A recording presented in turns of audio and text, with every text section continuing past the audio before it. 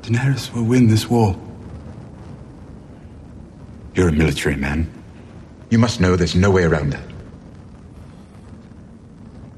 Daenerys is not her father. She is even willing to suspend the hostilities if Cersei agrees to certain terms. You want Cersei to bend the knee, you can ask her yourself. I don't. And Daenerys doesn't. Not right now, anyway.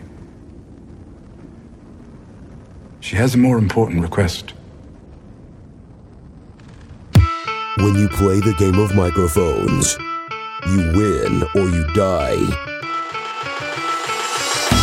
From within the House of Black and White, it's Sir Duncan and Lady Rachel. Good morrow, freezing fire god worshippers and toasted Tarleys, and welcome to Game of Microphones. I'm Lord Sterling, Sir Duncan, the harbinger of winter. And I'm Lady Rachel of House Fox, the interviewed. And this is episode 107. On this episode of our series Rewatch, we're covering Game of Thrones, Season 7, Episode 5, Eastwatch. And in case you're not already aware, this series Rewatch is from the perspective of someone who's current on the show. That means you've seen up through Season 7. If not, there's still time to take a massive warhammer to the face so you don't have to hear these spoilers. Warning. Spoiler alert. Spoiler alert. Ouch. I love that part. Gendry's so gangsta. I know. Gendry! What up, Gendry? Right? He's back. He's back. That's actually my number 5. Perfect. Jump right into it. Nice. I just love Davos. Yes. I wasn't sure I'd find you. Thought you might still be rowing. Oh, I know, right? Love that meta joke, because that was the joke for like all the years that he was missing. Like, oh, he's got to still be out there rowing. Pictures of him online with like massive arms from rowing the whole time and stuff. Yeah, and the second they started showing, Davos is in King's Landing, and then they started showing blacksmithing going on. Yes. I knew Gendry was coming into back into the fold. So, Gendry kind of turns around and smiles at him, and Davos, wasn't what a trying dumbass. to find you. What a dumbass. Why? Because he's like looking everywhere but the Street of Steel. Right. Yeah, I know. I remember watching this the first time. Like you said, we're seeing like hammers coming down, smacking, blacksmithing going on. We're seeing all this armor stacked up everywhere. And I was like, oh, I know where Davos is going. Yeah, so I figured he would go there first, Yeah. But no, he's going to shops, taverns, and brothels. Right. That's hilarious. And Davos has some great lines in this. And Gendry asks him, he's like, aren't you worried about the gold cloaks, like, seeing you? Really shouldn't be here. Right. You're just walking around out in the open. He's like, dude, I haven't been here in like a decade. They wouldn't recognize me. Sometimes I hardly do. Yeah, right. Look in the mirror. Don't even recognize yourself. Nothing fucks you harder than time. Classic. Oh, Classic. damn. Davos is smart about this stuff, too. Like, he knows that sometimes the best place to hide is in plain sight. Like, when you're not expected type thing. Yeah. And so he asks, did you get any trouble, like, when he came back? And he goes, no. Here I am. I'm arming Lannisters. I never get a second look. The safest place was right under the Queen's nose. Right, just like you said. Yeah. Yeah, hilarious. And Davos has a good point here. He goes, safety is never a permanent state of affairs. Yeah, I love that line. Bad things are coming. And it reminded me of like winter is coming. Yeah, exactly. He didn't say that. He's not a Stark, so he wouldn't necessarily have that phrase coming, but he knows about the undead army. And I like this too because he's here to like give Gendry a heads up on what's going on and give him an opportunity to get out of here. And it's like he couldn't save Shireen but he saved Gendry once, and he's ready to like try to make another go at it to make sure he's protected and prepared for the bad things that are coming. So it's sort of like a way that he can redeem himself for failing Shireen is to save another Baratheon, at least a bastard that's still alive, right? Yeah, the only Baratheon left on this planet that we know of.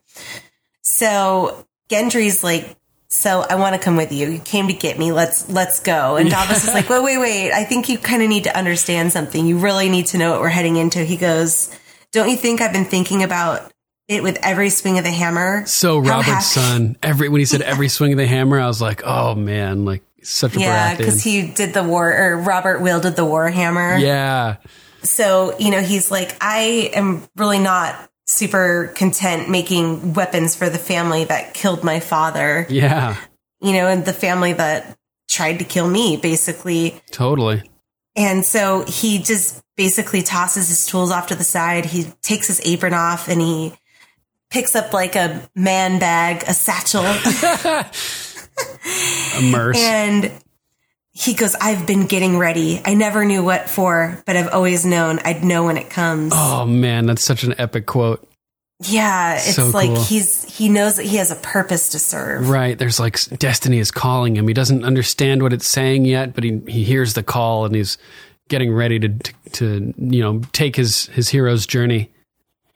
Yeah, and so Davos is like, you really need to bring one of these swords. And he's like, nope, don't know much about swinging swords, but this. And he pulls out this giant warhammer. I was like, oh my God. I know. I saw this coming a mile away too. I was like waiting for it, Yeah, and I think it's because, Melisandre was the one that kind of told Gendry that he's Robert Baratheon's bastard. And so I think he did it on purpose. Like he purposely forged this warhammer kind of in like homage to his father. Yeah, it does have a Baratheon like stag antlers on it as well. I think that it was like it felt natural and right for him. He started like feeling a kinship with his father after learning the truth. Probably that's one of the reasons, because his father was notorious for swinging a hammer, and here he is growing up in the street of steel, a blacksmith, right? So it just felt so natural for him. I bet that it didn't even take much thought. He was like, "Yep, gonna craft a warhammer." Yeah, he actually kind of alludes to that. He says, this I know. Yeah, exactly. That's all he does all day long is swing a hammer. I loved how he was so ready to go, just like right off the bat too. It was sort of, it felt like a sort of meta enthusiasm. Whereas like the actor who plays Gendry, he was on the show for season 2, then like a little bit of season 3 maybe, and then he's gone for all these years. And now when things are getting really crazy, he gets the opportunity to come back on the show. So the actor's just sitting there on ice, knowing that his character's out there. Yeah, exactly. It's like, I'm ready to go. I'm ready. Do this. Yeah. And then next episode, when they make him run all that distance, I feel that's like hazing. Like, oh, we shot this show 200 days a year for years leading up to this point. We earned it. You want to join the crew now at this point late in the game? You're gonna run. We're gonna make you earn your spot on the team. Yeah, that's so great. I love that. Yeah, hilarious. So, that was all of my number 5. All right, but we could continue because I guess there's more of Gendry and Davos. They go back to the boat. Oh, right. Yeah, we can talk about that part too. And my number 2, I think, is when Gendry meets Jon Snow. So we can stop before that part and continue that when we get to number 2s or whatever. Perfect. Yeah. So then we cut back down to the beach and Gendry, lays his hammer into the boat. Yes. And Davos, that thing is monstrous too. It's like so fucking big. It's huge. Oh, it's heavy. It looks really heavy. Yeah, it does. A lot of inertia when you swing that thing. Yeah, you have to be fucking strong. That's for sure. Oh man. So Davos is instructing him, you need to keep quiet about being Robert Baratheon's dad or son. And that doesn't last long. It's a very complicated situation. All right. There's a lot of dynamics going on here. Old kings from the north, Targaryen dynasty coming back into play. Last thing we need is the people who took over the Targaryen dynasty, potentially being players on the chessboard right now. Just be quiet. It'll be the best for everybody. Although Davos is quite presumptuous to hide the truth from the king in the north, and from Dany. He lies to Jon saying, this is Clovis when they get to the cave. You know what I mean? Jon could be like, whoa, did you just lie to me? I think it's to protect Jon because he does say, the king in the north has way too much on his plate. He doesn't need to be worried about harboring the bastard son of a dead king. Right. While in the presence of the Targaryens. Sure. Yeah, the motivation makes sense, but nonetheless, he's lying to the king. That's true. You know what I mean? That's true. Jon doesn't really seem to mind, though, and I'm sure we'll get there. Think about this, though. He has a history with the Baratheons. He served Stannis for a long time. All of a sudden, he's got a Baratheon bastard under his wing, and he's sneaking around about it with among these other kings. It's he's plotting to reinstate the Baratheon house. He should just be honest about it, basically, so he doesn't look suspicious, which he's not, intentionally at least. That's true. So the gold cloaks start walking down the long staircase, and Gendry's like, "Who should I say I am?" And Davos just, "I told you, Clovis. If we don't get out of here soon, someone is going to. You there?" Yeah.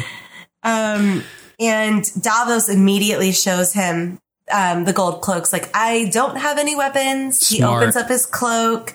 We're friends, I promise. What can I do for you? You can tell he's got experience. Yeah. I mean, it's crazy that he doesn't have any weapons on him, but he does say a lot that he's not a fighter. So yeah. I'd carry some type of weapon on me anywhere. He knows the world. ropes with the gold cloaks, how they charge a fee, the troll toll and stuff like that. A troll toll. Gotta pay the troll toll if you want to get this boy's soul. You gotta pay the troll toll. If you want to get into that boy's hole, you gotta pay the troll toll to get in. Not bad. Good rhythm. Love the enthusiasm. I feel like you're saying boy's hole, and it's clearly soul. Nice. So they ask, if this is the boat, if this is Davos's boat, and the second guard, he goes, "Well, why aren't you at the docks? They're this way." And he goes, "Well, I'm just trying to avoid the kind people like yourselves." Which had 5 golden dragons. And the guy's like, "Are you fucking kidding me?" Yeah, it's 15 you must apiece. You must be even older than you look. It's been a while since you've been smuggling. Yeah. Hilarious. That's the old prices, son. Yeah, and so Davos is pissed, and he reaches into his purse and pulls out 30 gold dragons. That's a lot of money. That's a lot of money. That's got to be a valuable boatload. You know what I mean? Worth that amount to pay to smuggle it. You got to be carrying some valuable goods. Yeah, absolutely. So Davos is pissed off, and he's like, "I can't say it was a pleasure doing business with you." And they kind of laugh. And they get curious. They're like, "Well, what's in the boat?" And the hammer is out. Yeah. He just said we don't have any weapons, I promise. Yeah, exactly. And so he gets kind of smart here. They're contemplating what's in the boat, if it's wine or ham. Davos is like, "Come and have a look." And Gendry's like, "What are you doing, crazy, dude? My hammer's laying in the boat." So he throws the blanket over the hammer, which was super clever. You can definitely tell that he has done this a few times before. This type of thing, yeah, totally. Super slick. And he reveals fermented crab. Oh, gross.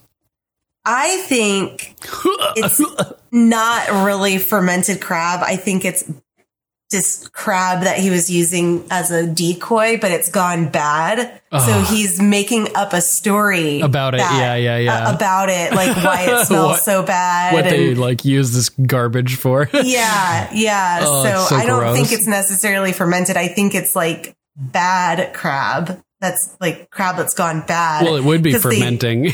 Well, that's true. So he's not totally lying.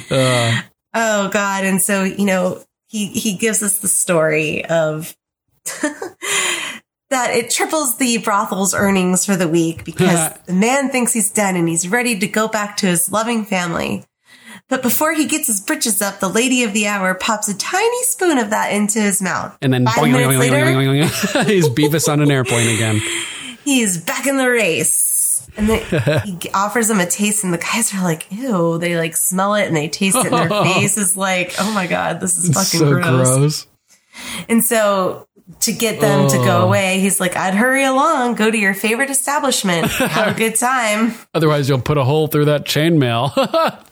Oh my God, that's so bad. Yeah, hilarious. With their fat pink masts. Oh my God. For a Sam reference. Sam, yeah. So everything seems to kind of be going well. They actually like turn to walk away, and terrible timing on Tyrion's part. I know, right? It's like if he were should have of peered around normal the corner stature, first. Yeah, they wouldn't have even batted an eye. But because he's a dwarf, and has that scar on his face, they instantly notice him. They're like, we were supposed to be hunting a guy with a scar like that. A dwarf, well, I nonetheless. got this one from a fish hook. That was pretty slick. Yeah, and he looks over at Gendry and he's like, some men you just can't teach. So he's already hilarious. Like blaming Gendry. Yeah, a stranger. Totally. He's like, he plays it off so well. Like that's like you said, like including the stranger in the ruse, like playing the part, really slickly done. Yeah, he doesn't just talk to Davos. He's talking to Gendry too, bringing him kind of into the fold. Yeah, and Gendry's just standing there. Yeah, I like when Tyrion's like walking towards the boat too, and the gold cloaks are following him. He looks at Davos and has this like frantic look on his face, like, do something. And remember Davos had said before that, like, hopefully we don't get found by any gold cloaks because I have to warn you now, I'm not a fighter. Remember? Yeah. I'm not a fighter. Yeah. So shit. Like now the gold cloaks are on their asses, and Davos is not a fighter. So Tyrion's like, fuck. The plan's falling apart. But luckily, Gendry is there. Oh, damn. We don't need him quite yet, but he's there. So Davos quickly jumps back into action, and he's like jiggling his purse at them, like, I can pay you more. And they're like, dude, you can't pay us more than Queen Cersei. Cersei's looking for a dwarf with a scar like that. Like, he's ours, basically. And as they're talking in the background, you can see Gendry like creeping up with a fucking hammer cocked. Oh my God. Boom. Crack. Tyrion winces. Geez. And then he looks away at the second one.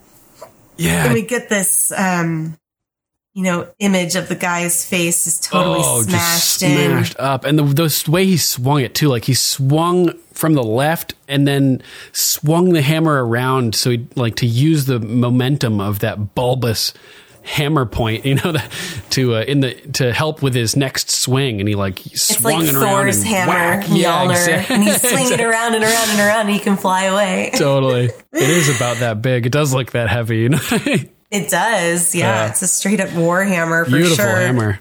I think Valyrian Steel sells that one too, actually. ValyrianSteel.com. Yeah. Maybe, I don't know. I'll check. Oh, I can't believe that place exists. So That's cool. So funny. So Davos looks over at Tyrion and says, "This is Gendry." And Tyrion, in just perfect fashion, goes, "He'll do." Yep. Oh my God. They get into the boat and sail away. Yes, that was a great interaction. It really was. Yes. This is Gendry. He'll do. He just fucking saved our asses. He's obviously on point. Yes. Yeah. So good. Yeah. So what's your number 5? My number 5 is Cersei learning the horrible truth. Awesome. Is this right after Jaime's running down the hallway covered in mud? Yes. Yeah, okay. yeah. I just want to make sure I'm in the right Cersei scene here. Right. So Jaime's walking down the hallway, just rushing to Cersei's chambers after returning from the loot train battle and from his conversation with Bronn and everything. And Qyburn tries to slow him down, impede his progress in the hallway, and he just blows right by him and ignores him and rushes into Cersei's room. And she looks surprised that somebody's entering, but she sees him and like is okay with it, doesn't freak out, right? And so she asks him straight up, like, first thing she says, how many men did we lose? So she's already aware of the defeat. But as we learn, she's in denial about the implications of the defeat. Jaime's like, we don't know how many people are dead. And she's like, it's armies that win wars. We have the Tyrell gold. We have the Iron Bank backing us. We can buy mercenaries. Like we're still in the fight. It's like, you are a crackhead. Yeah. Like, what planet are you on? Yeah, Jaime knows that it's like futile at this point. I love that he talks about the Dothraki and it being like a sport for them. Yeah. There's 100,000 Dothraki. Oh my God. Like, it's insane. How many sellswords can you pay? Like, right. There aren't even that many. Like, the Dothraki are going to fucking kill them. They do this for fun. Right. It was fun for them. Robert had said only an idiot would face the Dothraki in the field, right? All those years ago, as our amazing listener pointed out in our feedback last week. And here, Jaime now knows the truth of that. His quote, he says, I just saw the Dothraki fight. They'll beat any mercenary army. They'll beat any army I've ever seen. Killing our men wasn't war for them. It was sport. I'm like, holy shit, that's fucking serious. And then he drops the big bombs, her dragon burned 1,000 wagons. Qyburn the Scorpion fired bolts bigger than you. They couldn't stop it. She has 3 of them. This is not a war we can win. Like, so she's like, well, what do you want me to do? Sue for peace? Right. I sit on her dad's throne. You murdered him. Yeah. In other words, she wants both of us dead. Yeah. What offer can we make? Let's just give her our lives because that's what she wants. She doesn't want to sue for peace with us. Yeah. That moment with Jaime telling her how they can't win too. It's his turn to be Adrian from Rocky IV. You've seen him. You know how strong he is. It's suicide. You can't win. Suicide. Yeah. Nice. I've actually ran up the Rocky Steps in Philadelphia. Nice. Yeah. Cool. I didn't know you'd been that far east. They have his footprints at the very top. You can stand in them. Oh, sweet. Yeah. Hey, Rocky Balboa. Adrian. Yeah. Oh, and then this is where another giant bomb gets dropped, right? Yeah. Cersei's like, she wants both of us dead, basically, and she's like, and in her mind, she's winning. What sort of offer do you think she'd even make to us? She just wants us dead, basically. And surprisingly, she actually does make an offer later in this episode, which Cersei wasn't expecting, right? But she goes on and brings up Tyrion. She's like, maybe we can count on Tyrion to intercede on our behalf by way of apology for murdering our father and son. Freaking what a lunatic she is right now. Right. Why would Tyrion want to help you? Yeah, totally. And this is when Jaime drops a big bombshell on her, like the real big news that he learned from Olenna. And he's like, he didn't. And Cersei thinks he's talking about Tywin. You saw the crossbow. You saw the body. He's like, no, Joffrey. Tyrion didn't kill Joffrey. He had nothing to do with it. And Cersei just After all this time, it still amazes me. She has no idea. And Jaime just cuts her right off. Just it was Olenna. She confessed. Cersei still doesn't believe it. She's everything that she believes that they have a chance in the war, that Tyrion killed Joffrey. She lives in a giant delusion, And, totally. And Cersei's like, oh yeah, was it before or after she drank the poison? And after. Right. And you believed her? And and this is the line that really convinces her, that makes her think. Jaime's like, think about it. If you were Olenna, would you rather have your granddaughter married to Joffrey or Tommen? And a look of realization washes over Cersei's face as Jaime continues. Which one would Marjorie have been better able to control? which one would have made Olenna the true ruler of the Seven Kingdoms. She was telling the truth. Yes, and Cersei realizes that that he's right, and she needs to sit down as she realizes that she's been living in because she got an easy death, and we know at this point Cersei has some terrible fates imagined for her enemies. Yeah, she goes, she should have died screaming. I should not have listened to you. Yeah, you're right. I thought she was having like a Timmy moment, like she'd been living a lie. Living a lie, come on. Yeah. But instead she's just like pissed that Cersei didn't, or that Olenna didn't suffer. And Jaime's like, it doesn't matter. She's dead. Like her son, her grandchildren, her whole entire fucking house is wiped from the planet. Like, and if we don't figure out a way to get out of this war, we are close behind. Yeah. And Cersei knows, I think at this point, that she's fucked either way. So we fight and we die, or we submit and die. Because in her mind, even if they sue for peace, Dany doesn't want to be peaceful. Right, she wants them dead because she's on the throne that belonged to Dany's father, or that Dany thinks belongs to her, and because Jaime killed her father. Right?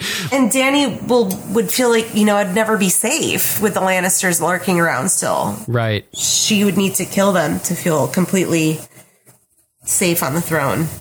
Yeah.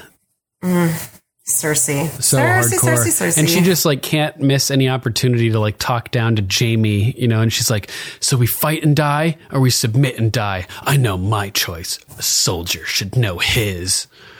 And Jaime's she's like, such a bitch. Fuck. Yeah, such a bitch. Just can't help being just horrible at any possible moment. She's so mean to him, and it bothers me because she's like supposed to love him, and it's like, how can you be so mean to the people that you love? She's like Littlefinger. She doesn't know the meaning of love. Littlefinger.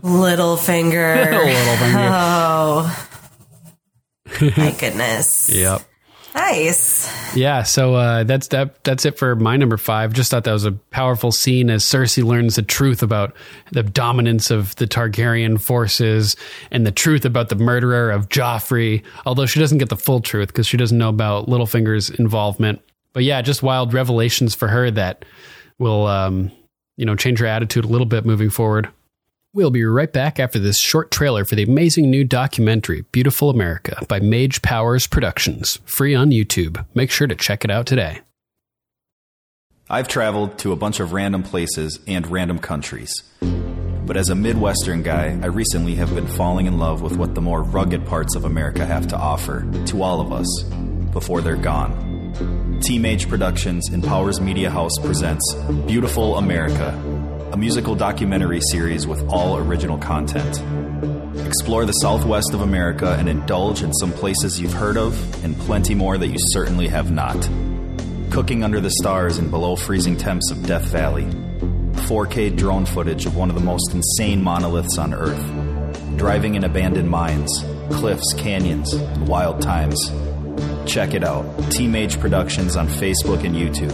That's TEAMAGE Productions. Beautiful America.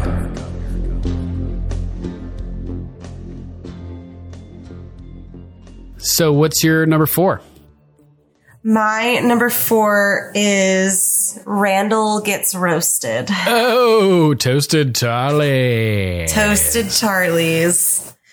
Yeah, so we're on the battleground here, and the scene actually starts out with Tyrion, and he's walking over the ground, which is just covered in ash, which is just like basically disintegrated bodies. So crazy, right?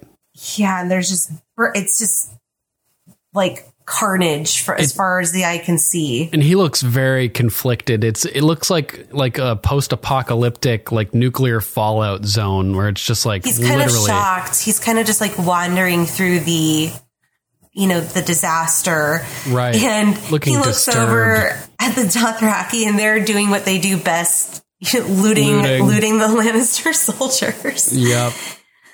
Oh man, and the sad Rains of Castamere is playing, and this all just is making me very nervous for Tyrion. He's becoming, it seems like he's feeling more sympathy towards House Lannister, right?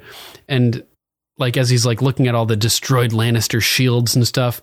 And I'm worried that may be like mirroring Jaime becoming less loyal to Cersei, where like Jaime could be turning on Cersei, but Tyrion could be turning on Dany to some degree.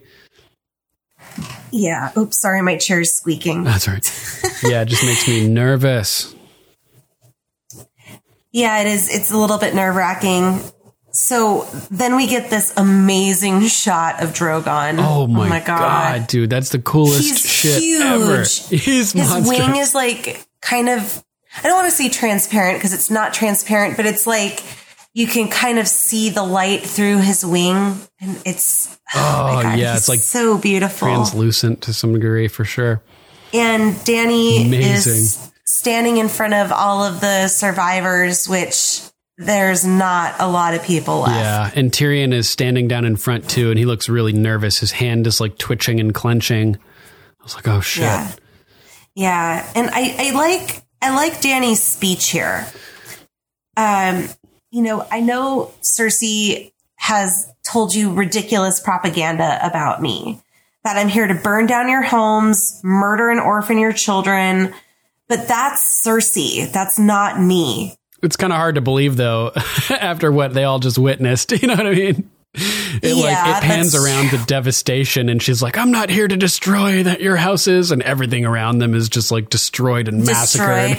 And they're all just like, why should we believe you? Although she could have gone in and destroyed their houses, and she didn't. She focused in on the fighting men, not the innocent people. So in the moment, if you're on the Lannister side, you're not really believing her at this point. But if you look at it from kind of an objective view. Right. I agree. Yeah. And pull away from the situation, that's exactly what she did. She saved the innocents as much as possible. You know, she went after the army and not she the left people. The civilian population untouched.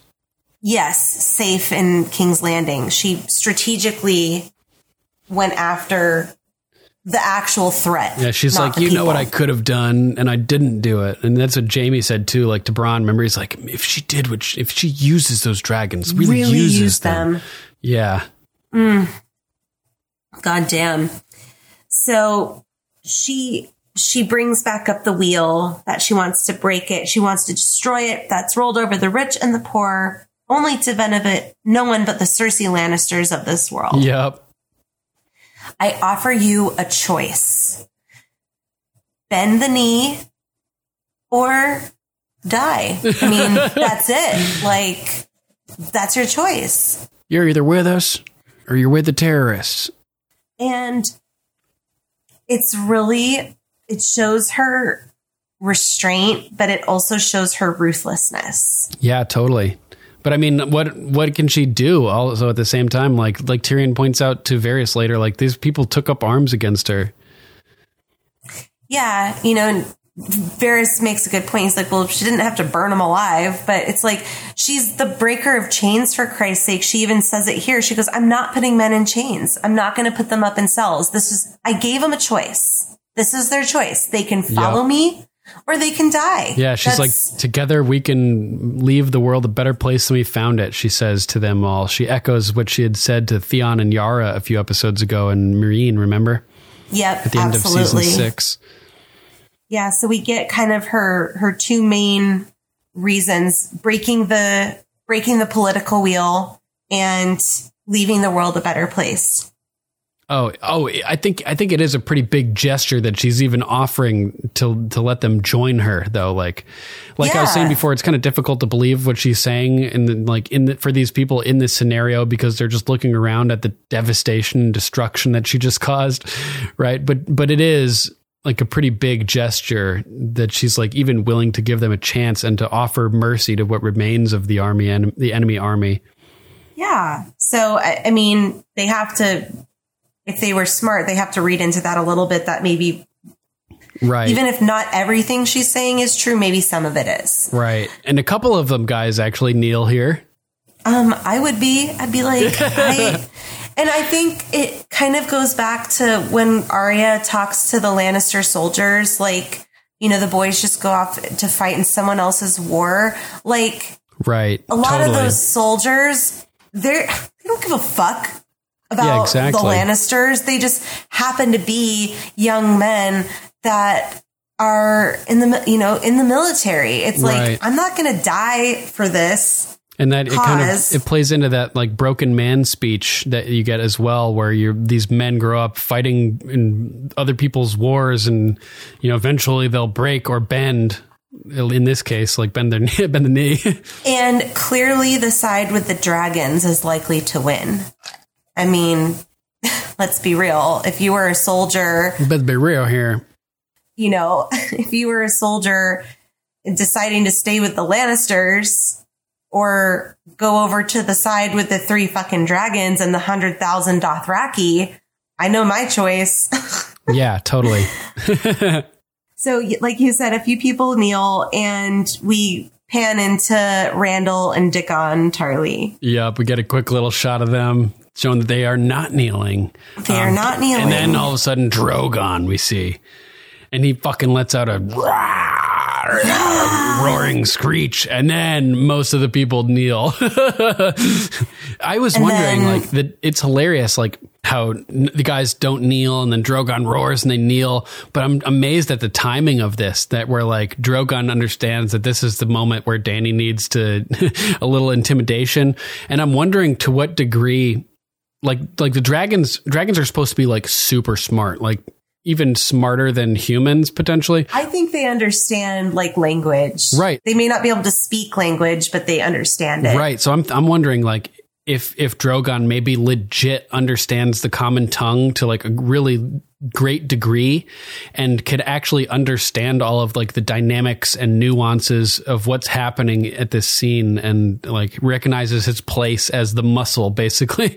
You know what I mean? Like, I think so. I think they're supposed to be super intelligent beings. I mean, even in our world, like dogs, they can understand up to like 200 words or something crazy like that, right. And birds, they are super smart creatures. Gorillas, like Coco, with like thousands of words. Just because they can't speak it doesn't mean that they don't understand it. Right. And understand like the dynamics of like nuances of things that are going on, Yeah, I mean, even raising a small child, there's Justin's 2.5 now. So his language has advanced. He can speak much better now.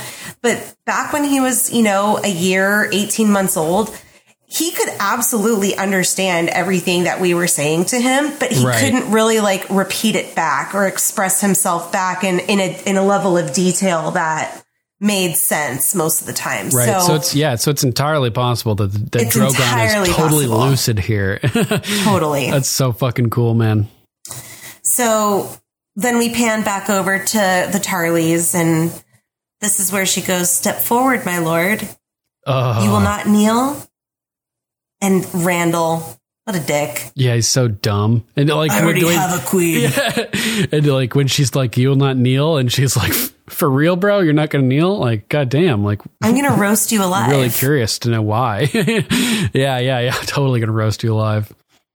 So Tyrion obviously recognizes him at some point, because he calls Randyll out. That your allegiances are kind of flexible because Cersei wasn't your queen until recently. When she murdered your rightful queen and destroyed the house of your bannerman, or of like that you're the bannerman for it. Like, I think that was a pretty poignant point, like she murdered your rightful queen, Cersei did.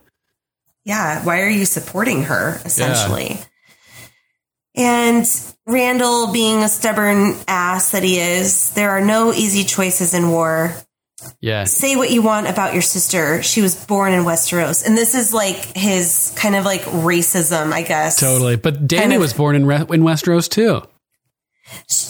His point, though, I think is she was born here and she lived here her entire life. Oh, got me there. Realizing that Dany was also born in Westeros. Yeah, but exactly. He hates foreigners. Has spent, her entire childhood and adult life on the other side of the world. And, sorry, I lost my place. She lived here all her life, basically. And so on the other hand, you murdered your dad and chose to support a foreigner, a foreign invader.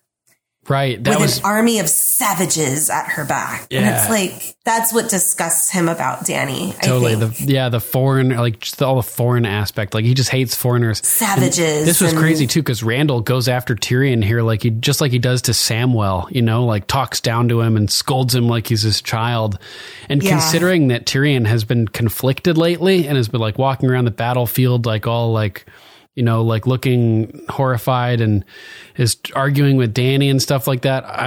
It makes me nervous when people are calling Tyrion out and saying it's a bad decision for Tyrion to be backing Dany. I'm worried that it may they may be planting seeds that may stick with him. Yeah. And I think, you know, you might be onto something because it was easy for Tyrion to follow Dany in Essos because he wasn't in his home country, and that he saw the positive stuff that she was doing, and the people that she was killing they didn't matter as much. I mean, of course, they didn't have Lannister shields. Yeah. Or even just Westerosi in general, like his countrymen. And now that he's back in his country and seeing his people, you know, on the other side of this, it's really a little bit more real and tangible. That and we even got a hint of that too when that Dothraki came over to take Jon Snow's sword away from him, and just the way that Tyrion was watching the kind of awkward nature of that interaction, having like a foreign army come in and like take away your weapons and stuff. The Westerosi. You could tell even that made Tyrion feel a little bit uncomfortable. So here having like the Dothraki slaughtering Lannister troops and having a dragon queen from Essos roasting people alive with a giant dragon, Tyrion's feeling like pretty uneasy. Yeah, I agree. And so Dany asks him, so you're not going to trade your honor for your life? Okay. I respect that. Right. Just like Mance Rayder. And Tyrion's like, maybe he could take the black. He's a true soldier. He would be invaluable at the wall. And Randall. Fucking idiot. He's a stubborn fuck. He's like, such a fuck. Why do you want to die over this, dude? Like, what's the point of dying here? What's the point? I don't understand where he's coming from. Yeah. You can't send me to the wall. You are not my queen. Fucking idiot. So Dany nods to her Dothraki and they pull Randall away, and Dickon, following stubbornly in his dad's footsteps. Oh, you're going to have to kill me too. You know, and Randall is like, step back and shut your mouth. It's like, what? You really think your son's just going to sit there and let this happen? I know, right? You're leading by example. Right. And Dany's like, who is this? Yeah. Yeah, totally. I like how she calls him Dickon. Dickon. Dickon Tarly. Dickon Tarly. Instead of Dickon. Mm-hmm. Well, she's about to be dicking the Tarleys in a minute. She dicks their whole house. Yeah. So she asks, who are you? And Randall answers, a stupid boy. So does that make you stupid, Randall? Because you're doing the exact same fucking thing. Yeah. So you're calling yourself stupid. Okay. You're a complex little creature. Yeah. I'm Dickon Tarly, son of Randall Tarly. Yeah. Tyrion's like, what are you doing? He looks so disturbed by all this. He does not like any of this at all. Yeah. Yeah, you're the future of your house. This war has already wiped out one great house from the world. Don't let it happen again. Bend the knee. Bend the knee. And Dickon looks over at his dad, and Randall's like, do it. Randall's like, please just bend the knee. And he goes, I will not. Tyrion cannot handle this. He's like freaking out. Yeah. Nothing strips bold notions from a man's head like a few weeks in a dark cell. And he's been in a couple dark cells before, like up at the Eyrie. King's Landing. The black cells. Talk about dark cells, like the darkest of all cells, the black cells, The black cells. Yeah, he knows that this works. And she stays true to her word. I meant what I said. I'm not here to put men in chains. That's like not my MO. Like I am the breaker of chains, in fact. If that becomes an option, many will take it. I gave them a choice. They made it. And how can you argue with that logic? Yeah, Your Grace, if you begin beheading entire families... I'm not beheading anyone. Dun, dun, dun. Dun, dun, dun. It's like, you have a fucking dragon behind you, Tyrion. My guess is that she's not going to be beheading people. Oh, fuck. And then like Tyrion looks over at Drogon and he's just like, like ready to fucking roll. Yeah, I'm not sure if it's right here. At some point in this dialogue, we get an image of Drogon's tail, like taking out trees. It's in the coming back. up. I took note of it. I'll mention it. Or I'll point out. I wasn't sure where it was, but I laughed. It's I was great. like, oh, damn. It's so funny. So she basically just shoos Tyrion off and turns and looks forward again. At the Dothraki, and they escort the Tarleys over to a nice little barbecue patch. And all official, she goes, Lord Randall Tarley, Dickon Tarley, I, Daenerys of House Targaryen, first of my name, breaker of chains and mother of dragons, sentence you to die. That's when the dragon's tail comes in and flattens the bushes, and Tyrion kind of looks over at it like, oh, look, this is terrifying. This is awful. And then I like how she just says Dracarys. Yes. Like, it's not Dracarys, it's just Dracarys. So casual. Oh, man, and that gout of flame. Yes. So fucking awesome. I love it. So they disintegrate. Yeah, they fall to pieces. Oh, it's so crazy. It's so hard to watch. And then it's so cool. Basically everyone else kneels. Yeah. Everybody kneels, and Dany like turns and walks off, and the sad look that Tyrion gives here as she walks away it's so sad. It's like he feels like she's like let him down, like she's not living up to what she could be, and I'm worrying more and more that she's losing him. Yeah, I think he's very conflicted. Which is natural. I mean, sure. This is his house. It's his home. It's his house. It's his, So it's going to go one of two ways. He's going to know that Dany is right for the country and just has to like learn to deal with it, or it's going to be too much for him and it breaks him and something bad's going to happen. Dun, man. Dun. So fucked up. Yeah. So that's my number 4. All right. That was a good one. What's your number 4? My number 4 is Jorah returns to his queen's service. Yay! So funny. So this is at that moment where I'm like, oh man, here comes the question. And Dany asks Jon, when you first came here, Sir Davos said you took a knife in the heart for your people. And Jon's like, Sir Davos gets carried away, and kind of like brushes it off and laughs. And Dany looks a little peeved that he's skirting the question. And she's like, so it was a figure of speech? And before he can answer, they're interrupted by the Dothraki who do you think walk up. Do you think he would have told her the truth here? I think he probably would have. Do you think he would have lied? I think he intentionally said Sir Davos gets carried away because he didn't want to lie, but he wanted to make it seem like it wasn't the case, So he sort of cleverly chose his language to, so he's not lying, but he's not like answering directly, So I think he would have told the truth. I think he was just glad that he got interrupted so he didn't have to, basically. Oh, damn. So the Dothraki walk up. It is windy as fuck up there. Yeah, it is. It always is. So the Dothraki guards walk up, and the leader says, "This man says he's your friend, Khaleesi." And I'm like, "Oh shit, it's Jorah!" Friend zone. Yeah, and they step aside, and Jorah strides forth and bows or kneels, and I love how he kneels, like showing her just like utmost respect and devotion, and going through like the tradition of the steps, and what you're supposed to do. I don't know. It's just kind of cool how he does it. But he says, Your Grace, and he stands and sees Jon Snow, and he's like, fuck, I still got no romantic chance. I'm cured. Daario's out of the picture, but she's got, it's Jon Snow, and I'm another man. Still fucking friend zoned, you know? And Dany, he mean mugs Jon too. Yeah, they're like sizing each other up a bit there. And Dany introduces him, Jon Snow. This is Ser Jorah Mormont, an old friend. And Jon like is blown away by this and responds with the proper courtesy for the time for the moment. He's like, oh man, like I served with your father. He was a great man, you know.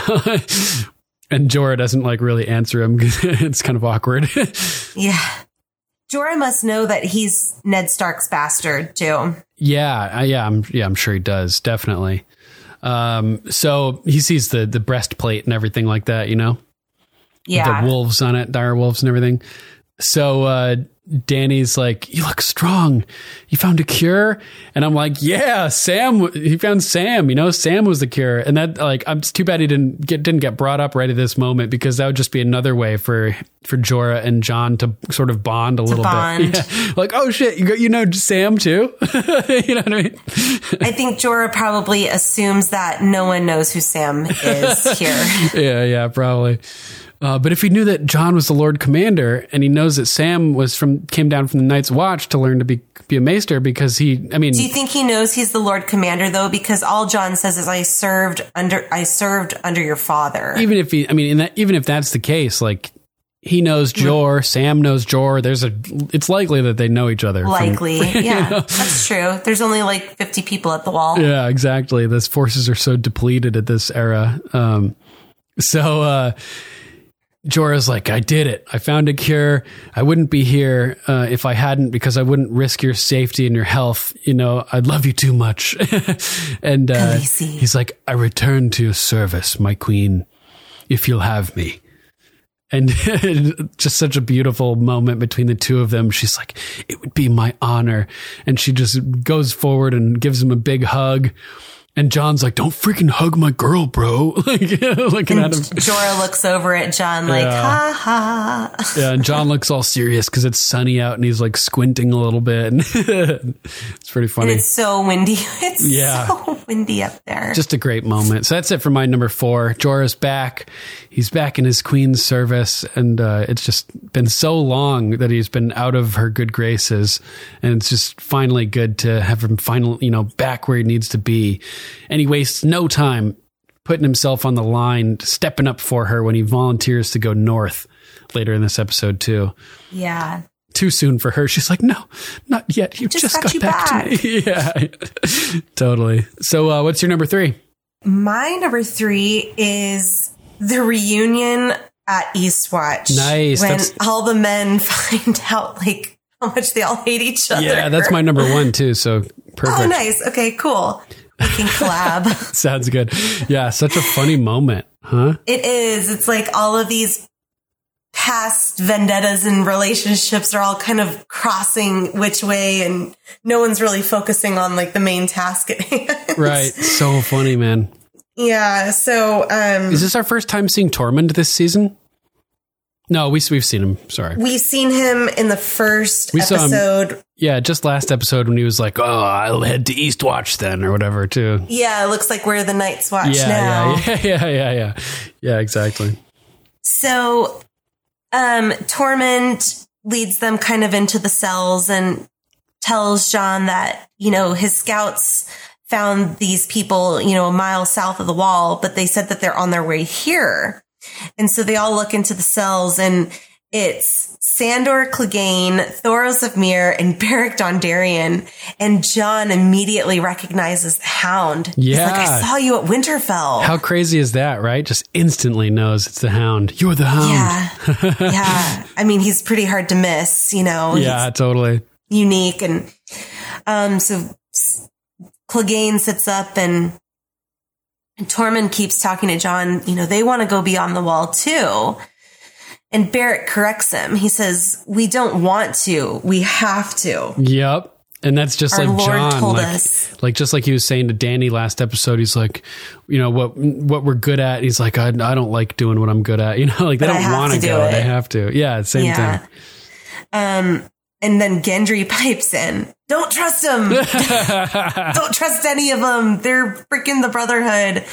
And the last thing their lord told them to do was sell me to a red witch to be murdered. You know, that red witch that burned the Baratheon princess. Yeah, burned her alive at the stake, a little girl. And then Jorah's like, Thoros? Yeah, Jorah hardly recognized you. I was like, oh man, you remember he was fighting with Thoros of Myr way back in the day during the Greyjoy Rebellion. Yeah. Which we'll learn more about next episode. Yeah, he ran through the breach. The breach with his flaming sword at Pike. Yeah, Thoros did, totally. Just impressing the shit out of Jorah, which influenced his story that they told to the slavers. The slavers, yeah. In Meereen. We're like, that's great. Love it. And then, so then Thoros looks over at Jorah and goes, Sir Jorah Mormont. And Tormund, like, snaps his head around. You're a fucking Mormont, like the last Lord Commander. He was my father. He hunted us like animals. He returned the favor, as I recall. So great. And Beric he's perfect here. A voice of reason. Here we all are, at the edge of the world, at the same moment, heading in the same direction for the same reason. Yep.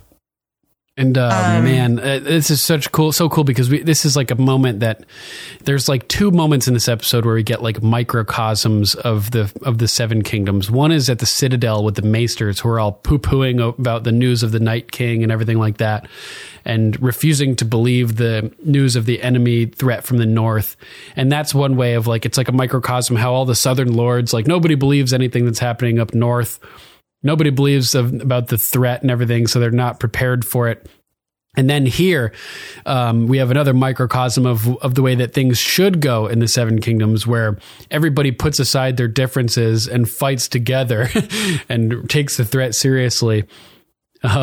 So he's like, we're all here for the same, go in the same direction at the same moment for the same reason. And Davos is like, our reasons aren't your reasons. It doesn't matter what our reasons are. What we think our reasons are. What we think our reasons are. Yep. Yeah. And Beric stands up and walks to the front of the cell.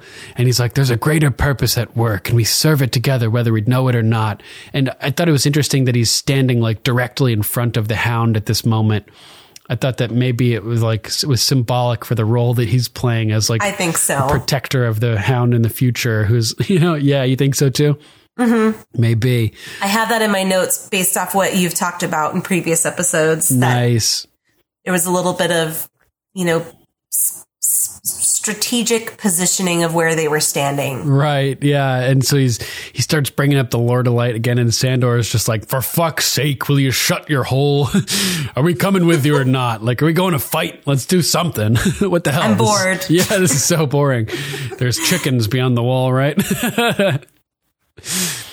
And so Jorah's like, you don't you want to know what we're doing? Jorah's is like, is it worse than sitting in a freezing cell waiting to die? Yeah. And Jon steps up as usual with the right of it. He's like, he's right. We're all on the same side. Gendry's like, how can that possibly be? How can we be? We're all breathing. Yes. I love that line. So fucking epic, man. And then we get the Magnificent Seven beyond the wall. Eastwatch 7. Fuck yes. So badass. I love how this episode is called Eastwatch, but it's really next episode that there's like the big battle. Oh, right. Well, yeah. Well, that takes place past Eastwatch. That's one, they get to Eastwatch, right? Eastwatch is super cool looking. Instead of the big elevator type shaft thing, they have like a series of stairways. Yeah, like switchbacks. They have that at the Castle Black also, although we don't really see it on the show, I don't think. It's more of like a book thing. Oh, really? Yeah. Okay. There's cool. There's the stairs and the elevator at Castle Black. That's cool. So this was cool because this scene with them all walking out through the Eastwatch gate like this, it reminded me, it sort of paralleled the first scene of the pilot episode of the show where Waymar Royce leads a group of the Night's Watch north to go investigate wildlings being missing from villages and stuff, remember? Yes, and they walk out of the gate. Right, except instead of inept Waymar Royce leading the party to its doom, it's Jon motherfucking Snow leading like a hardened group of soldiers basically up north for a mission. It's so cool. It's amazing. Yeah, so yeah, just really, really great last scene there. I agree. So are we on your number 3? I believe so. Okay. My number 3 is Trust in a Stranger. Ooh. And so we get Jon reading the letter from Bran and learning the truth, learning that the Night King and his army are heading south after Bran has his vision, which we'll talk about later. And he is not stoked about this. And even though he learns at this moment, he's like, I thought Arya was dead. I thought Bran was dead, and he still was like moping. He just got such good news, but it's overshadowed by this horrible stuff that's happening, right? And Dany's like, I'm so happy for you. You don't look happy. It's kind of a funny moment between the two of them. Yeah, and he's not really ever. Jon Snow doesn't really ever look happy. Very, very rarely. So this letter must have been like had enough information to let Jon know that not only is Bran alive, but he has visions, because he says Bran saw the Night King and his army marching towards East Watch, right? And how could he see that? Maybe that's not necessarily true though, because Jon knew that Bran was beyond the wall. Did he? Yeah, because Sam told him. Oh, didn't he? I don't know. I don't remember if Sam told him or not. There was a conversation a while back that Jon was talking to someone, and he goes, when I found out that my brother was beyond the wall, I wanted to go out so bad to look for him. Oh. So I think I'm almost positive that Jon knew that Bran was beyond the wall. Okay, so maybe he thought he died again then. Because Sam says later, like, nobody else has survived past the wall for that long. Like a crippled boy, did it. So probably just assumed he was dead again. I feel that he was beyond the wall. I'd have to look back. I'd have to watch it again. I may be wrong. Yeah, I can't remember. I'm not sure. I can't remember either, but I feel like he knew that Bran was beyond the wall. Yeah, I hope so. But I could just be making that up in my mind. I'm delusional today. I'll look for it too, when I'm editing stuff. So Jon's like, if they make it past the wall, like the undead army, which we know happens in the finale in 2 episodes from now, so that's exciting. And Varys is like, the wall has kept him out for thousands of years, presumably. And Jon cuts him off, like realizing the gravity of the situation. He's like, I need to go home. Like, this is. Like, I gotta go, like shit's it's unfolding. Way too close to home. Yeah, Eastwatch, they're very close. Yeah, pretty close. And so Dany's like, well, like you said, you don't even have enough men to fight them. And he's like, I just gotta do what I gotta do. Like, we don't have the men unless you want to join us. Can you kind of help us out? It'd be kind of cool. And, Dany's like, I can't. We'd just be giving the country to Cersei. As soon as I leave, she'd just take over the whole south. Yep. Yeah. And Tyrion's like, well, maybe not, and he's got a pretty good idea. Although it turns out he thinks too much of Cersei, right? He thinks that she's more rational than she is. He's like, maybe if we, Cersei thinks that this is all bullshit. Like the army of the dead, she thinks that's just a joke. Like the long night is a tale written to, frighten children into obeying their wet nurses. And then, it's like, what if we prove her wrong, if we capture a white and deliver it to King's Landing and show her that the threat is real and show her that the living, the breathing need to band together. Yeah. Bring the dead to her. Pretty cool. And, Dany's like, I thought that's what we were trying to avoid, bringing the dead down south. And he's like, no, just one of them, just one, not the whole army. Davos doesn't even know if that's possible. He's like, dude, can we even bring them past the wall? Because the wall is supposed to be like this magical barrier. And Jon brings up that, the first one he ever saw was brought into Castle Black from beyond the wall. So maybe like Like maybe when you touch them or something, like that, how Bran got touched by the Night King and then he was able to enter the cave. Maybe if you let them in by like contact with them or something, then you can, maybe then they can get in. I don't know, get past the wall or something. I don't know. Just a thought. So Varys is skeptical that Cersei will even agree to meet them and not just try to kill them all. We're all presuming that Cersei will not murder us the moment we set foot into the capital. Right. And Tyrion's like, well, the only person she listens to is Jaime, and Jaime may listen to me. And Dany's like, well, how would you even get into King's Landing? And everybody stops and looks over at Davos. We got a smuggler in the room. Onion Knight. Yeah. And he's like, I can smuggle you in, but if the gold cloaks were to recognize you, I'm warning you, I'm not a fighter. I'm not a fighter. I can't remember how he says it. But yeah, you know what I'm saying. We were talking about that earlier. Yeah. Hilarious. And Tyrion's like, shit, well, we kind of just got to do what we got to do, right? Dany's kind of concerned about this. She's like, well, if we don't get one of these dead men, it's going to be all for nothing. Right. And this is where Jorah steps up and volunteers to go north and take one.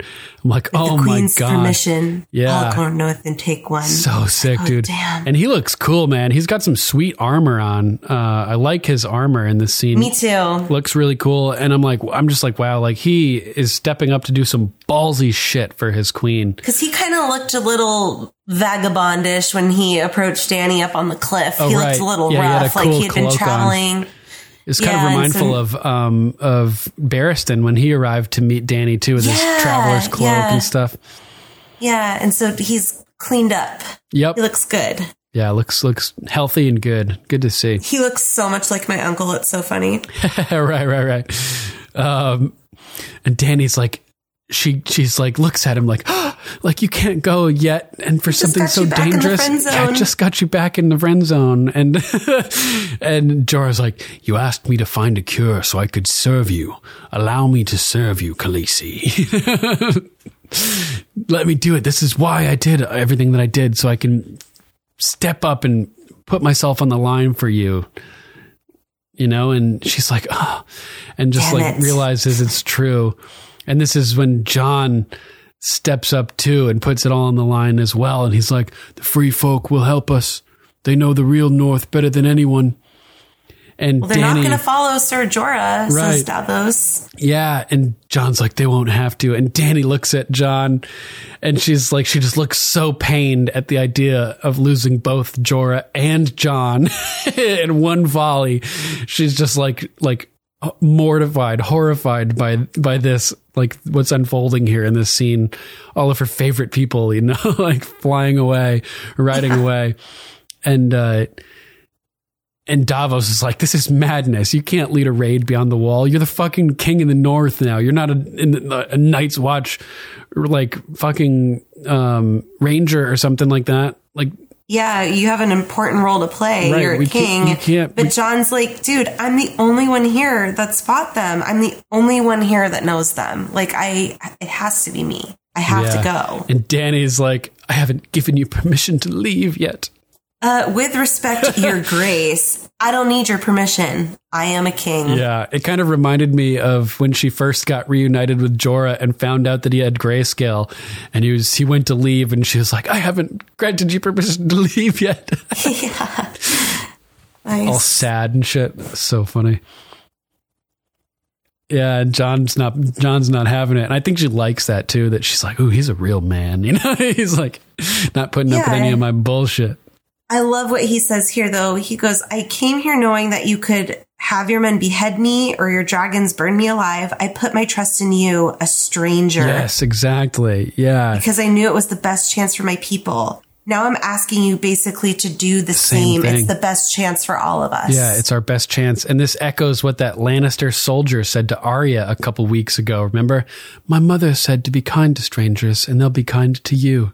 Oh, yeah. Nice little parallel there. Yeah, I like that. He's like trusting a stranger in the hopes that they'll trust him when it comes down to it. And, the same type of thing. She looks so pained. She looks so just horrified. And like when she said, I haven't given you permission to leave. I forgot to mention he says, "With respect, Your Grace, I don't need your permission. I'm a king." And it made me think, any man who has to say he's a king. I thought that too. But he doesn't end up being king for very long because he bends the knee, right? So it kind of fits. He's not a king, So that's funny. Yeah, she just looks horrified by this, right?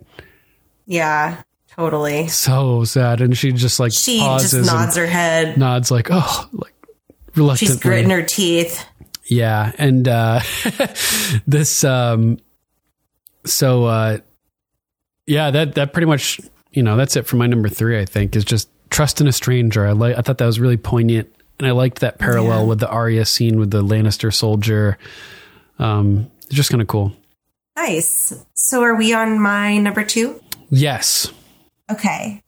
My number 2 is Sam and Gilly. Ooh, revelations. In the 15,782 steps. so many shits. I mean, steps. Clearly, Gilly is much better at reading now, and it's fascinating to her to learn about really kind of anything. Yeah. Reading all this stuff out of a book, it's, she's excelling. Amazed that there are 15,782 steps in the Citadel. That's nuts.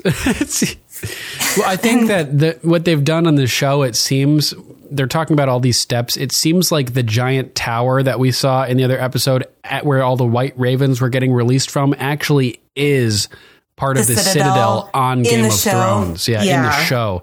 Whereas in the books, that would be a white tower. The high tower. But yeah, here with all these steps, what else is there that could possibly have that many steps? It's the Citadel. And the way that they have the library, it's like a giant circular structure cylinder. That's way tall. So it's got to be that whole inside of that giant tower. That's the library. I think you're right. I think they probably combined it because the high towers are not a part of the Game of Thrones. Right. So no one, unless you're a book reader, you wouldn't know that. And yeah, they never the script that we're reading says something about the tower of the Citadel. As we get to the part where Sam leaves later. So I was thinking, maybe on the show, this is when he leaves, part of the Citadel. Script says the Citadel can be seen with a torch burning bright at the top of the tallest tower. Right. Yeah. So they combined it just for the show purpose. Yeah, it seems so. Unless there's another even taller tower somewhere else that we just haven't seen. Which would be the high tower. But yeah, it seems like a combination of the two. Yeah, I think so. And so Sam looks up at Gilly and he's totally annoyed. So annoyed. That is amazing, though. That's a lot of steps. She's right to be blown away by that. Yeah, that's a ton of steps. And I think he's not really annoyed at her. I think he's extremely frustrated that the Maesters are not listening to him. Yeah. And he's feeling very helpless. And she's over here talking about steps. And he's like, no one is taking this shit seriously except for me. Yeah, and he's mad because they have him looking through these dumb fucking books when he thinks that all the answers to the important questions are in that hidden room. When really they're in Gilly's hands. Right. It's so funny. I'm trying to find my notes on this part. I have it right now. Sorry, you can keep going on with it. Oh, that's okay. So she goes, guess how many windows there are in the Great Sept of Baelor? He's like, well, none anymore. She goes, that's true. Oh my God. This High Septon Maynard, he recorded everything. He even recorded his own bowel movements. Yeah, that's actually really funny. We get more details about that in the books. That's like a great little book reference. Yeah, this is true. Well, almost. The details are a little bit different in the books. I actually found the quotes. It's from A Feast for Crows, Samwell, chapter 1. And I believe it's when he's in the library at Castle Black. And he's looking through all the books in there. And there's a little mouse that's trying to eat pieces of the books. And he's freaking out because he doesn't want to hurt the mouse, who's just a poor little guy, but he doesn't want it to destroy the books. So the quote is as follows. It's such a little thing, though, and hungry. How could he begrudge it a few crumbs? It's eating books, though. After hours in the chair, Sam's back was stiff as a board, and his legs were half asleep. He knew he was not quick enough to catch the mouse. but it might be he could squash it. By his elbow rested a massive leather-bound copy of the Annals of the Black Centaur, Septon Jorquin's exhaustively detailed account of the 9 years that Orbert Caswell had served as Lord Commander of the Night's Watch. There was a page for each day of his term, and every one of which seemed to begin, Lord Orbert rose at dawn and moved his bowels, except for the last, which said, Lord Orbert was found to have died during the night. Classic. At least he didn't shit after he died. And so then we get... that's true. The irony question of that. Like, he wouldn't be able to record his last bowel movement. Oh, that's so fucked up. The irony. Oh, crazy. So this is where we get the question that shakes everyone to the core. Yes. What does annulment mean? It's when a man sets aside his lawful wife. Maynard says here that he issued an annulment for a Prince Rhaegar. Oh my God. And remarried him to someone else at the same time in a secret ceremony in Dorne. Is that a common thing? Very uncommon. And it's so funny. Sam seems like he's really focusing intently on what she's saying, but really he's just focused on how he's so annoyed. And it's like not until later on or something that does he realize what she said when he's like replaying it in his head or something. And we see his frustration come out here because he interrupts her because these maesters, they sent me a task of preserving that man's window counting and annulments. He even repeats it. Yeah. Bowel movements for all eternity, while the secret to defeating the Night King is probably sitting on some dusty shelf somewhere completely ignored. And I'm like, dude, you literally just ignored a secret that may be important to defeating the Night King. I have that note too. Yeah, he's talking about a secret being ignored. Well, he's ignoring a secret. The secret that Jon Snow is Aegon Targaryen that may be the key factor in uniting all of the southern armies together to ride north to be able to handle the Night King. This may be the thing that solidifies the southern army. So like this, I just thought that was so funny that he's talking about this secret to defeating the Night King being ignored while he's literally ignoring a secret like that. Yeah. And he just gets so pissed. He's like, we could all become slavering, murderous imbeciles enthralled to evil incarnate as long as we can have access to the full records of High Septon Maynard's 15,782 shits. Steps. That number was steps. And he looks so dismayed. And she's just smiling, like, just so innocently. Like, she's so cute in that moment. They just uncovered the most incredible secret on the planet. I know. And they just, like, gloss over it. And it's like, oh, my God. Yeah, at some point, Sam's got to be like, wait. Prince Rhaegar, annulment in Dorne, the Tower of Joy? Like, oh, my God. Did we just learn? He puts it all together when he talks to Bran. Right. Oh, yeah. Bran's like, he's really a Sand. He was born in Dorne. And he's like, oh my God. You know, no, he's not. He's a Targaryen. He's a Targaryen. And Sam's like, are you sure? He goes, well, why would this High Septon, it was his private diary. Right. Like there was and that's no when reason.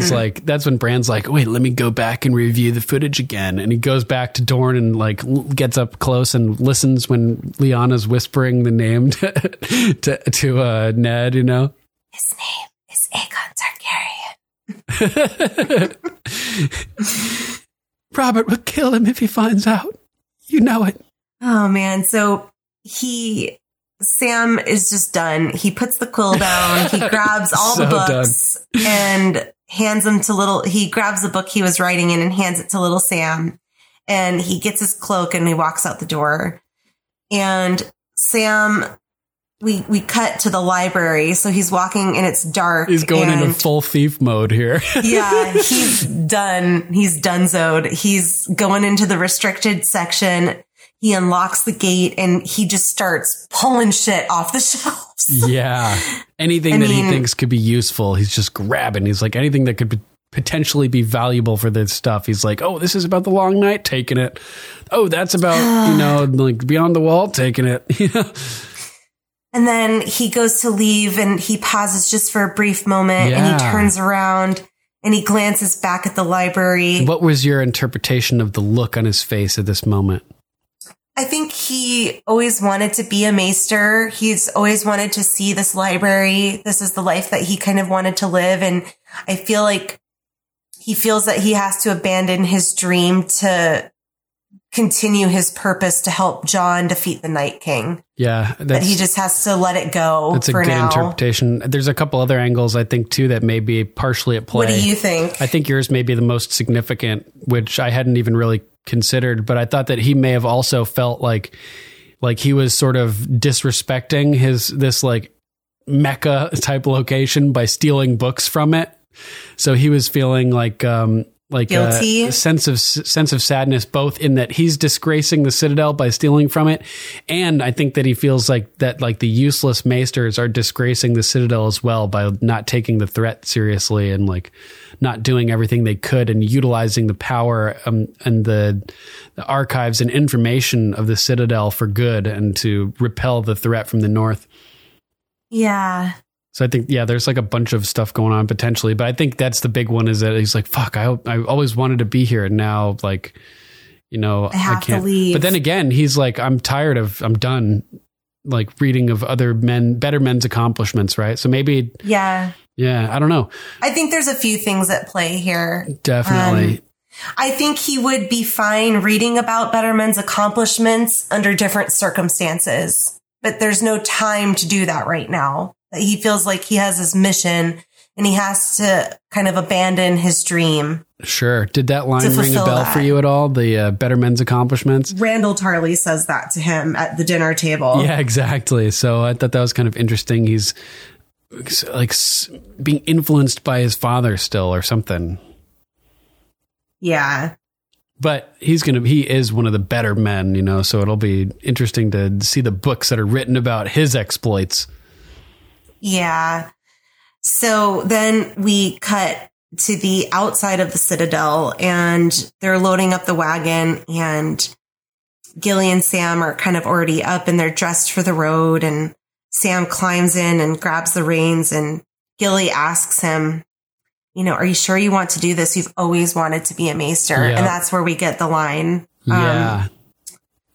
And Sam, I think he glances up at the burning tower. Oh yeah, and then, totally. And then rides off. And it was like one last look of just like letting go because he has a bigger purpose to fulfill right now than becoming a maester. Yeah, definitely pretty interesting. Yeah. So that was my number 2. Nice. It's my number 2 because of the huge revelation that we discover. Oh, I thought it was your number 2 because of all the bowel movements. Sam and his shit problems. Yeah. Sam and the Citadel and poo. And poop. Classic. So my number 2 is when Gendry actually meets Jon.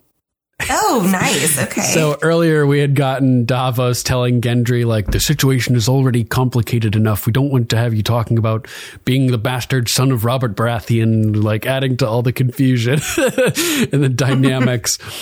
And as they're approaching the cave, but now at Dragonstone again, the Dragonglass cave, Davos is basically reinforcing this message. He's like, the king's got a lot on his mind, right? We're leaving today. Gendry's like, I understand. You don't have to worry. He's just saying, understood. I understand. You don't have to worry.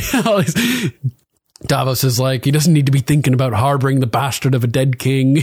You're just Clovis, a smith who's come to pay his respect. Yeah, a smith who's come to pay his respect before he heads off to work at the Winterfell forges. So I love how Davos is just trying to save Gendry here, to get him out of King's Landing, get him someplace with allies where he'll be safe and do his thing. And, Davos is just such a good guy.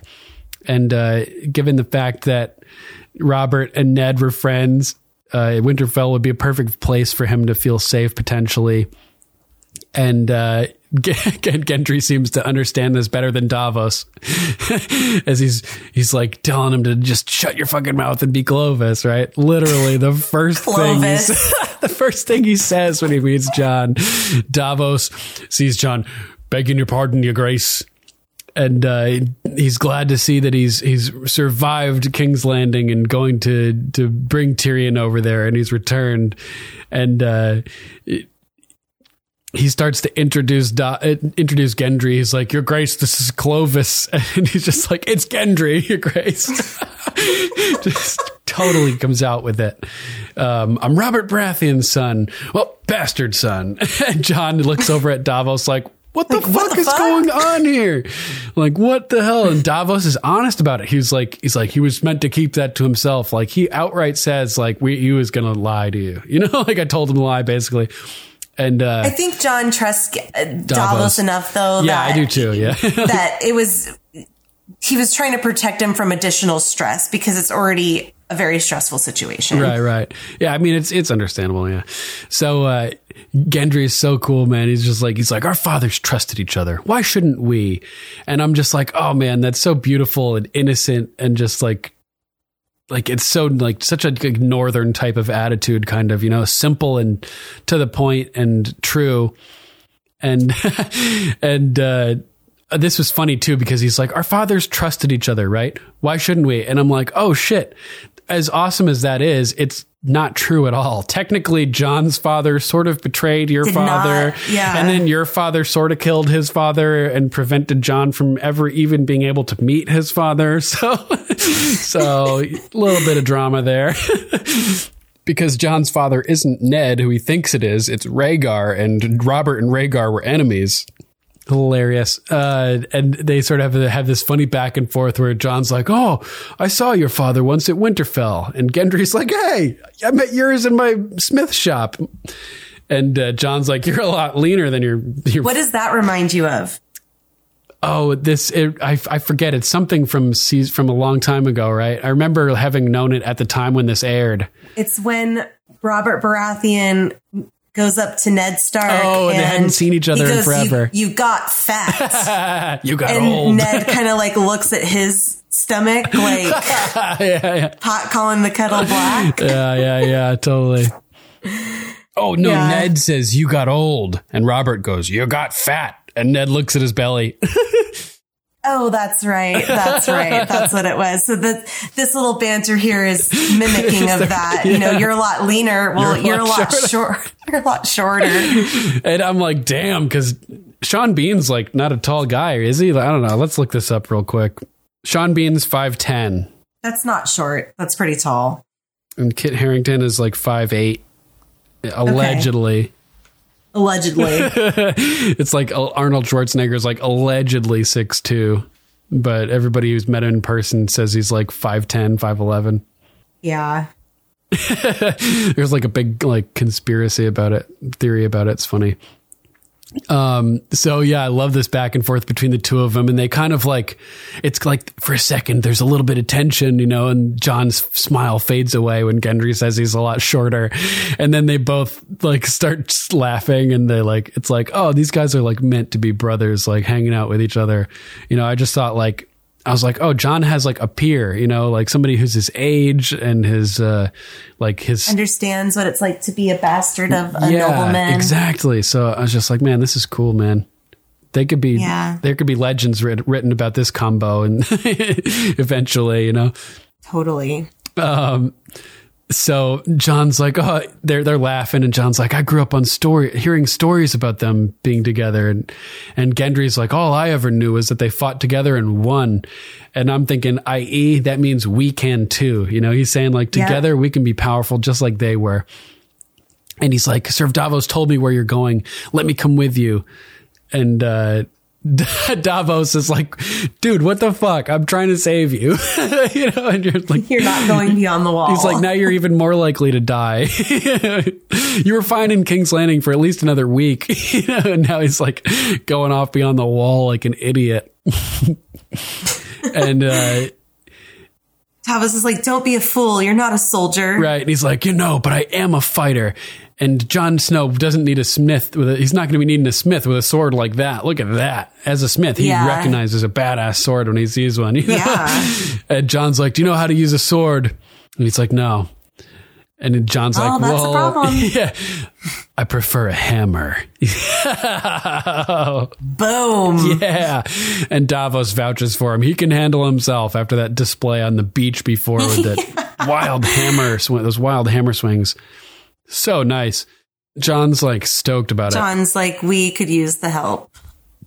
Fuck yeah.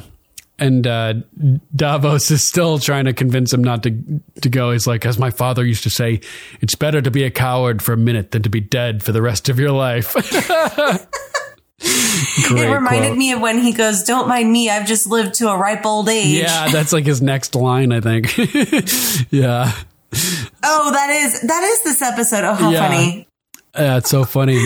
Gendry is appreciative to Davos, though. He recognizes that he's saved his life twice, once from the Red Woman and then the second time, like from the madness in King's Landing, getting him back out. Poor Davos, he just doesn't want to see Gendry get hurt. He's trying to save all the Baratheon kids that he can, The only one that's left that we know of. Yeah. So that's it. All I got for number 2. How about you? Anything else you want to add about that? No, I'm glad that Gendry and Jon are together. I think they have a deep understanding of each other right off the bat. Yeah. You can just tell that they instantly connect. Yeah, it's funny. I've had moments like that before where I'll meet somebody and like immediately be like best Besties. friends with them. Yeah. All right. So I think that was my number 2. We already covered my number 1. What's your number 1? My number 1 is Baelish is still alive. Oh, snap. Bay gives a girl a coin. Yes.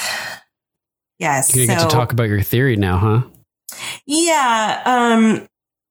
It's a theory. He could very well be dead. And I was super excited. I called it when the scene where he actually dies. I called it at the very beginning when Sansa started, naming all the crimes. I looked over at Dave and I was like, she's talking about Lord Baelish. Like, he's going to die here and now. Yeah. And he's like, no way. Yeah. And then, Slice. But what caught me kind of off guard the second time I watched season 7 was Littlefinger has never begged for his life. Right. He didn't beg for his life when Jon was strangling him. He didn't beg for his life when Ned was strangling him. He really didn't do anything when Cersei had her guards threaten him, take 2 steps back, seize him, all that stuff. Yep. And he quivers like a little boy in his death scene. And it's just so out of character for him. And then the third time I watched season 7, I finally was watching it where I could have the volume up higher, because we usually watch it at night and Justin's room's right next to our living room. So we try to keep the volume kind of low. Right. When he hands that maiden what looks like payment, because at first you could probably think she's one of his spies, and he's paying her. Yep. But before he hands her the coin, she says, your time's up. Oh, what the hell? And yeah.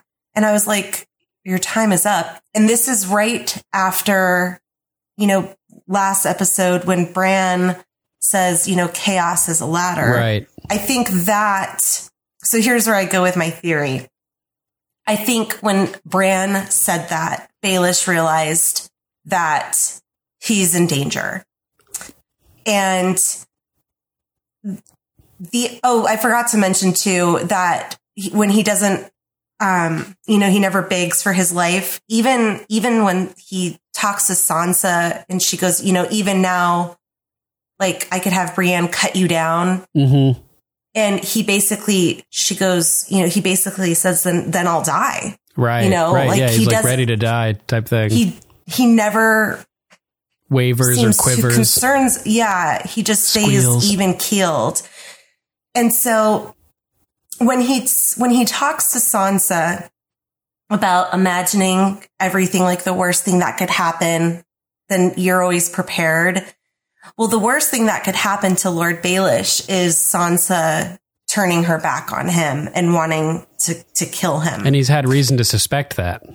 Yeah. And we have also the scene with Baelish watching Arya fight Brienne, and Arya kind of like looks up at him and he kind of like nods and bows at her. Like, I know those tactics. I know your fighting style. Ooh. We also back a few seasons ago discover that Lord Baelish's family is from Braavos. His sigil, his father's sigil was the Titan of Braavos. Yeah, and talking about sigils, he created his own sigil, which is a mockingbird. Yes. And mockingbirds take on the sound of other birds. And what do faceless men do? Ooh, they take on the faces of other birds. Of other people. So I started thinking to myself, and actually Sir Patrick sent me this awesome video, which I didn't even know existed. And it kind of like better explains it than I'm doing now. But basically, Baelish is concerned that Sansa wants him dead. He realizes when Bran tells him that chaos is a ladder, that Bran can see things that no one else could have seen. Mm-hmm. And then he goes to his faceless man spy and hands her an iron coin after she says, your time is up. And she takes his place. And we have seen that the faceless man can wear living people's faces of living people. Right, like Arya. And her death pays for Baelish's life, which is what Jaqen H'ghar says. And we hear that a lot in this whole series, is only death can pay for life. So the faceless man dies in Baelish's place, and that gives him a second chance. Yes. So the reason why we see him groveling at his death scene is because it's not Baelish. Right. It's the faceless man. Now, I will say the only thing other than just his pure survival is how's he gonna like come back into the fold? He's declared himself for House Stark. He doesn't have his own army, and Cersei's pissed off at him. So that would be my only like chink in my own theories. Excuse me, my own theories armor. Like, where does he go from here? So, I mean, Littlefinger is the slimiest, smartest, most kind of conniving character, and he's really been the one that has driven the story forward as far as like the drama, like pinning the Lannister and the Starks. So it seemed too easy for him to die like this way. Like he would have weaseled his way out of everything else. Mm-hmm. Like, how could he not weasel his way out of this too? Yeah. How could he have not seen this coming? So that's why this is my number one, because while he could very well be dead or could be alive, the question remains, you know. Even George R.R. Martin says, you know, like the main character of the story, like, doesn't have to be loved or likable. They just have to be interesting. And that's what Baelish has kind of been this whole time, is this really interesting character that does things kind of out of the ordinary and propels the story forward. So we may not see him again, but we may. It would be so cool if we did. Oh man. Like all of a sudden he shows up and, you know, like kills Cersei out of the blue, and the whole kingdom falls to the Night King, and he's finally King of the Ashes, which is what Varys calls him in front of the Iron Throne back in season 1. Oh, damn. Will you be King of the Ashes? You know, you'd very well be King of the Ashes if you could just sit on that throne. Damn. So, also, he has tricked Arya in this scene to spy on him, spying on her. Right. How crazy is that?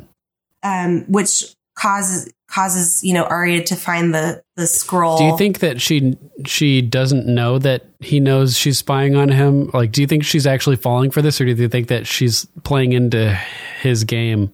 Like, she's spying on him, spying on her, spying on him. Yeah. Yeah. Could very well be. I think Arya is very confident in her faceless man's skills, but she hasn't spent a lot of time around Baelish. So I'm not sure she really realizes what a slimy snake he is. Yeah. And that's hard for me to say, but it could be possible. So, yeah, I mean, we can talk about like she's spying on him. She sees, this is what's interesting too in my theory. Arya sees him give her the coin. Right. And she knows like about faceless shit, yes. faceless stuff. So that's kind of another kind of little hole in my theory is if Arya heard her say your time's up and he hands her a coin, that might cue her into, you know, maybe he's using a faceless man. And it's hard to tell, but it would be really cool to see Baelish again in season 8. Yes. Gotta love Bay. Yeah. But, you know, we cut down to the courtyard and Baelish is talking to Lord Glover and Lord Royce, and we cannot hear what they're saying. Right, unfortunately. I turned it up super, super loud. Can't hear what they're saying. And Arya kind of disappears behind the corner and continues kind of stalking Baelish, and she's walking down the hallway and she overhears Baelish talking to Maester Wolkan. Yeah. That Wolkan has found the scroll. It took some researching. Maester Luwin's archives are thorough. And he says, are you sure this is the only copy in Winterfell? Yeah, and I was thinking, like, why would Wolkan even be doing this for Baelish? Looking through the archives of the Scrolls of Winterfell for an outsider? Why would Wolkan even do this without knowing for sure that Sansa had given approval? That's a good question, because Baelish does say Lady Stark thanks you for your service. Right, and he's just taking Baelish's word for it. And obviously, he says that to lure Sansa in. Sorry, Arya, because it's the letter that Sansa had written to Robb, basically from when she was in King's Landing. You know, like father was a traitor. Come down here and bend the knee, etc. Come, you know, So Baelish is saying it was on Sansa's behalf, locating this last copy of this to make Arya think that Sansa's trying to cover up the information on the scroll. Because he knows that she's around the corner listening. Yeah, exactly. He knows that she's there because then, you know, Baelish goes into his room and then comes back out of the room and then shuts the door because he's going to hide it in the mattress. Yep. And I think Arya thought to look there because go back to the conversation with Tyrion and Sansa that Arya used to hide sheep shit in sheep shift in Sansa's mattress. So Arya knows. Wait, that was Tyrion and Sansa talking. Yeah. Okay, so that's how she knows about this. So that's why she's spot. kind of looks like, you know, maybe other people cut holes in their mattresses to hide shit in. Right. That's funny. That's so funny. Sheep shift.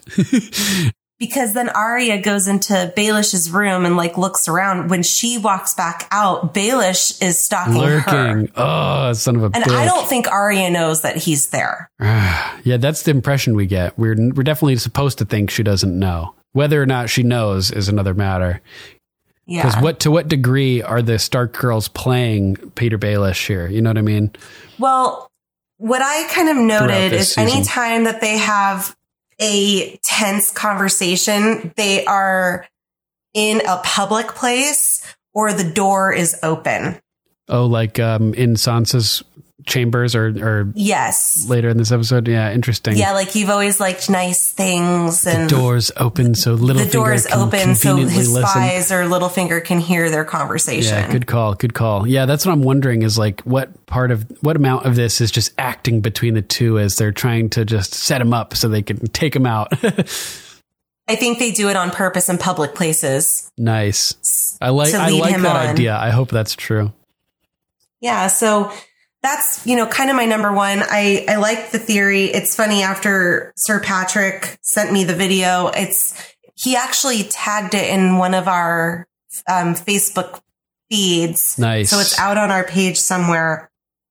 But, it's a good theory. They explain it way better in the video than I did, but it solidified a lot of what I picked up on over the few times that I've watched season 7. Mm-hmm. And it'll just be interesting to see how it plays out.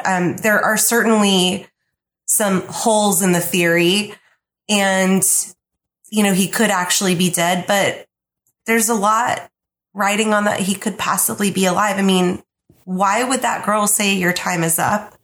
What's the point of knowing that Baelish has ties to Braavos? And we know that he has other ties to Braavos too, because he was always coming up with money randomly when he was true. The treasure, what's the name of the Master of Coin. So, they would say like, oh, Littlefinger would just snap his fingers and money would appear. Yeah, maybe he had supposedly he was borrowing it from the crown, but maybe he was borrowing it from the Iron Bank. So we'll see. My only big question to my own theory, or this theory, I guess other people have picked up on it too, is other than pure survival of just not dying, how could he pop back into the show? Where would he fit in? Yeah, good question. 8. Good question. I think it'd be awesome to get him back. It'd be such a twist, like right at the end, like he like pops out and does some murder crazy shit. Cersei. Yeah, your brother, and pushes Cersei off the Red Keep or something. Damn. Yeah. Oh man. So yeah, that's my number one. Oh, maybe kind of a different number one. Maybe Jaime will kill Cersei, but then it'll be Littlefinger with Jaime's face on, and then he'll pull it off and be like, "Your brother, you know who you thought I was, Cersei?" And he pushes her and then takes off the mask. Your brother. Damn. We shall see. Shall see. So, did we already do your number one? We did. My number one was all the people like being reunited. Up at the wall again. Up at the Eastwatch. Yep. Cool. Although there was one little bit of that we didn't talk about, which was just when Jon and crew arrive at Eastwatch and first run into Tormund, and Tormund learns that Jon is planning on going north of the wall, and he says to Davos, "Isn't it your job to talk him out of stupid fucking ideas like this?" Yeah. I've been failing at that job of late. Oh, nice. Man, I love all these characters coming together, just like these combinations you never would have imagined so many years ago. You know what I mean? Yeah, and Tormund's like, how many queens are there? 2. And you need to be convinced that the one with the dragons or the one who fucks her brother. Both. How many men did you bring? And he looks at the table like, this is it. The big woman. Yeah. And I love Jon's reaction too. He smiles. He loves the way that Tormund loves Brienne. He loves it. Yeah. It's great. I don't know why people think it's like inappropriate or something. Like if Brienne was like bothered by it, she would say something, or she would pummel him. That's what she does. I think she is bothered by it, but I mean, like not like super bothered. Yeah, I think it's innocent, I think it's totally innocent. Yeah, I think he just thinks that she's like a living goddess. Like everything he would imagine like the perfect woman to be is Brienne, basically. I love that picture where it's like this strong guy like standing up tall with the woman like crouched down, like holding onto his leg, adoringly looking up at him, but the faces are reversed and it's Brienne is the strong guy and Tormund is like the little woman. Like I posted that on Facebook the other day. Yeah. So funny. I love that picture. That's so funny.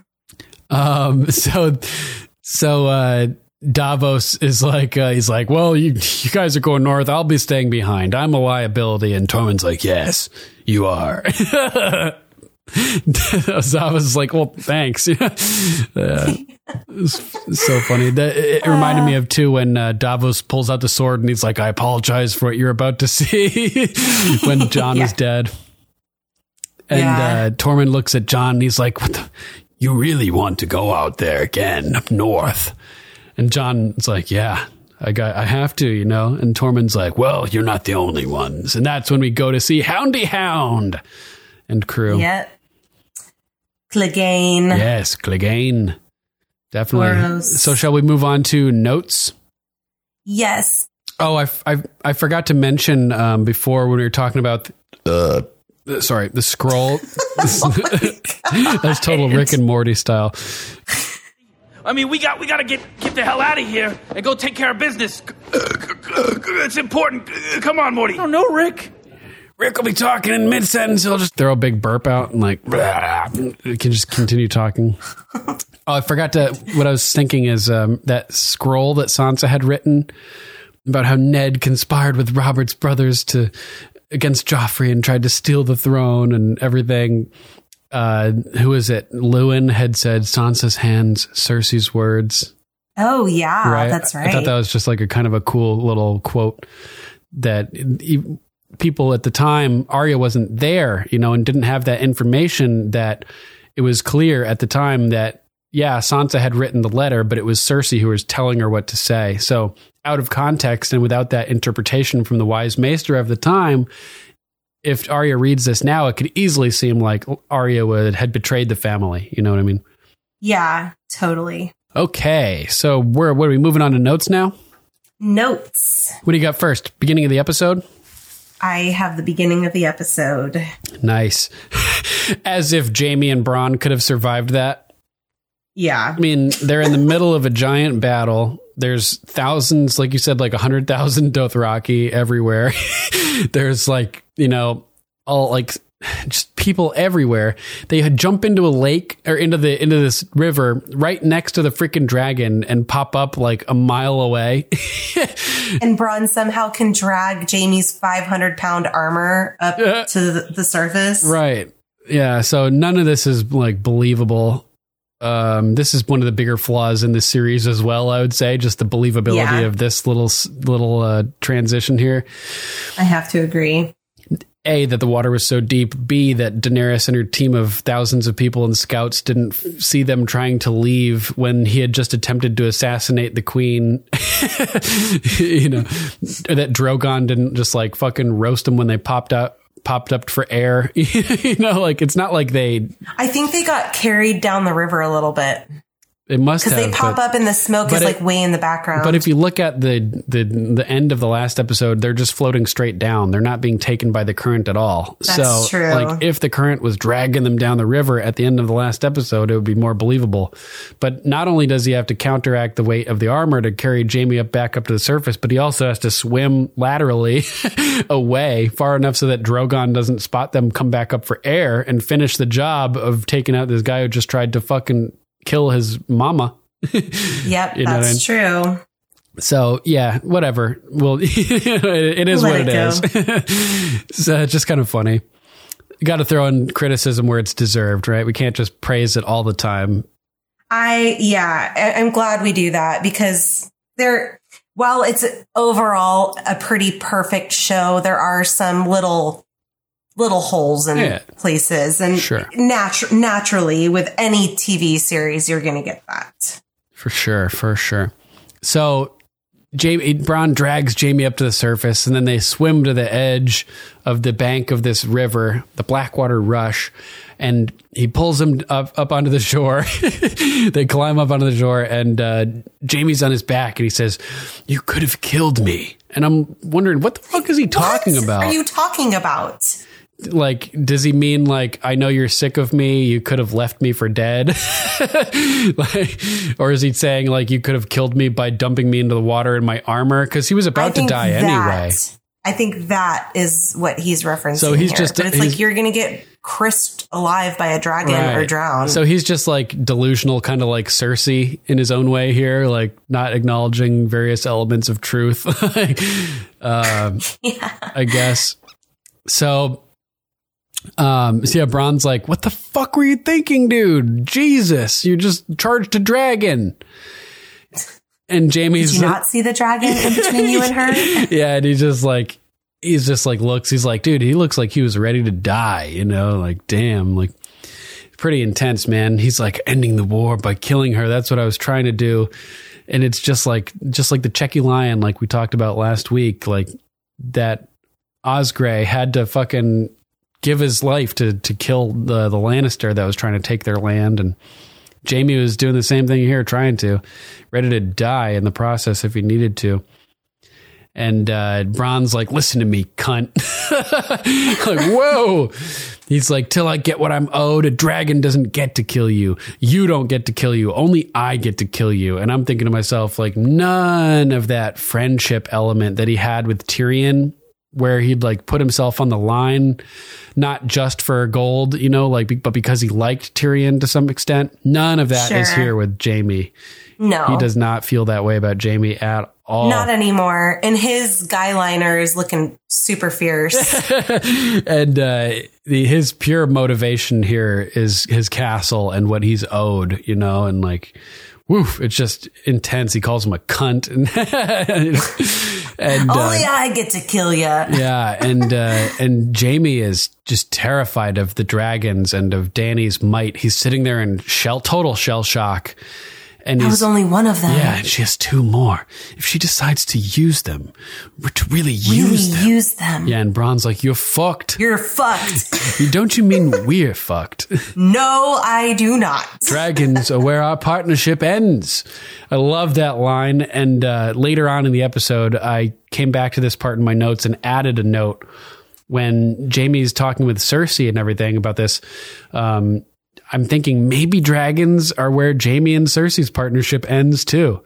Because he's just possibly. Like, he saw the horror and the fury and the mayhem and the destruction caused by Drogon here. And I don't know if like with all the shit talking that people have been saying, like Olenna saying Cersei will be the end of him, all these people talking negatively about Cersei to Jaime, sort of like the way that people are talking negatively about Dany to Tyrion. And he bails on her, you know. I think this is like the last straw. He's not willing to put everything on the line for somebody who doesn't respect him and treat him properly, to when he knows he'll be roasted by dragonfire, basically. You know what I mean?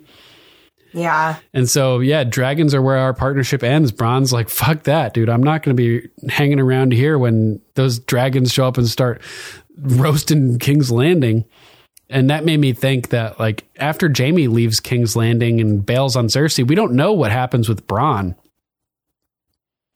That's true. You know, like, so, please forgive him, Drogon. You know, Bronn, come and join Tyrion. That's what I hope. I hope so too. Yeah. I want Bronn and Tyrion. Definitely. And Jaime's Brienne. Brienne. Yeah. And or Tron. Tron's pretty cool Tron. Too. So Jaime's freaking out still, and he's like, I have to tell Cersei about this fucking madness. And Bronn's like, you may as well jump back in that river, dude. Yeah, she is not going to be happy about this. I don't know. Yeah. And Jaime Bronn gets up and walks away, and Jaime just continues sitting there, just like gazing off into the distance at the smoke and fire from the battle. He got a really close look at Drogon too, running up towards him. Super close. Yeah, almost as close as Jon gets this episode. And I can't believe that was not in any of our top 5. I thought for sure it was going to be in yours, which is why I didn't pick it. Right. Yeah. I don't know what I was thinking. There's so many exciting things in this episode. There's a lot of story movement. Yeah. Here. A lot of dialogue scenes this episode. Yeah. That should have been in our top 5, though, or mine at least. That the Jon meeting up with Drogon. It would have been my number 1, but I felt like because I had talked about my Littlefinger theory that I should make that my number 1. Gotcha. But this is one of my favorite scenes probably in the whole series. So maybe I should have added it somewhere else, but I didn't. We'll get there in a second, though. I just wanted to say that when Jamie's sitting on the shore there, I think that he's having an existential crisis, and he's like thinking about all of his options and how much Cersei means to him and what he's willing to give to be with her, and whether he's willing to get roasted alive, and he has to decide, is Cersei worth it? And I feel like that's part of what's going on in his mind as he's sitting there after Bronn walks away. Extremely conflicted. Yeah. So from there, we move on to the crest on top of the cliff face at Dragonstone, correct? Yes. And here it is. Holy fuck. How cool is this scene, right? Oh, man. Dude, Drogon comes flying down, soaring down, and just boom, lands on the cliff near Jon. So we had Game of Thrones in history back saying that the dragons were portrayed as wyverns in this. But they have like, Drogon has like little claws on the elbows of his wing. Yeah. So interesting, right? Yeah, they're like arm wings. They're like arm wings. I was not familiar with what wyverns were. So we're mindful of pterodactyl. Do wyverns have those little claws? I guess on their wings. I guess they can. Although in A Song of Ice and Fire, there are another species of dragons called wyverns, which are different than these wyverns, than these which would be typical, wyverns. Yeah, they live down in like Sotherios, I think, and they're smaller and they do not breathe fire.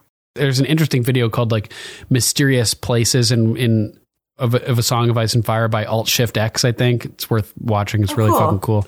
I'll link it on our Facebook page. Yeah. I love how Drogon kind of runs up on Jon. He lands and you see like his landing gear, like as a helicopter lands, and then he just fucking charges up on him, and he's like really like hustling along, and he's like screams right in Jon's face and everything. I know. So Jon cool. is just like, I don't know what to do. I think I just pissed my pants. And Drogon just keeps getting closer and closer, like edging right up to Jon's face, and like stops right in front of him. And Jon reaches up to take his glove off of his hand.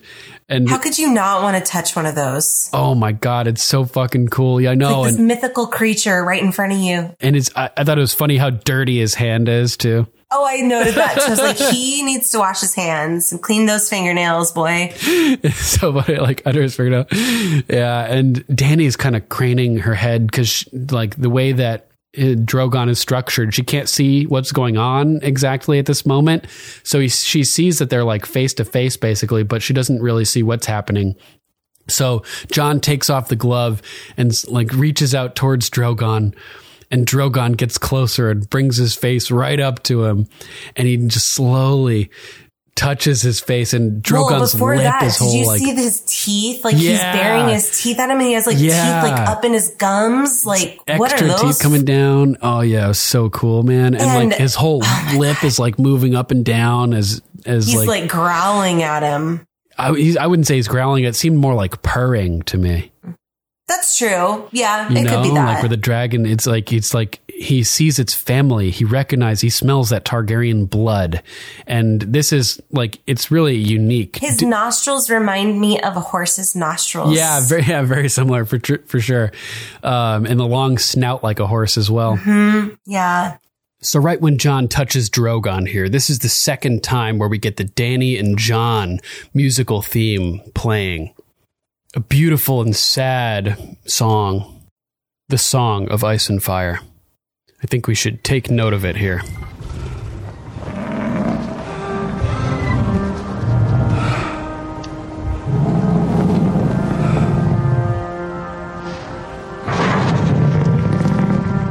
Such a beautiful melody. And going upwards, bending high in the dragon style.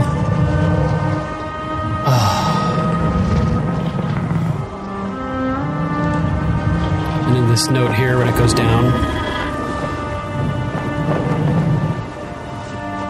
Oh, so good.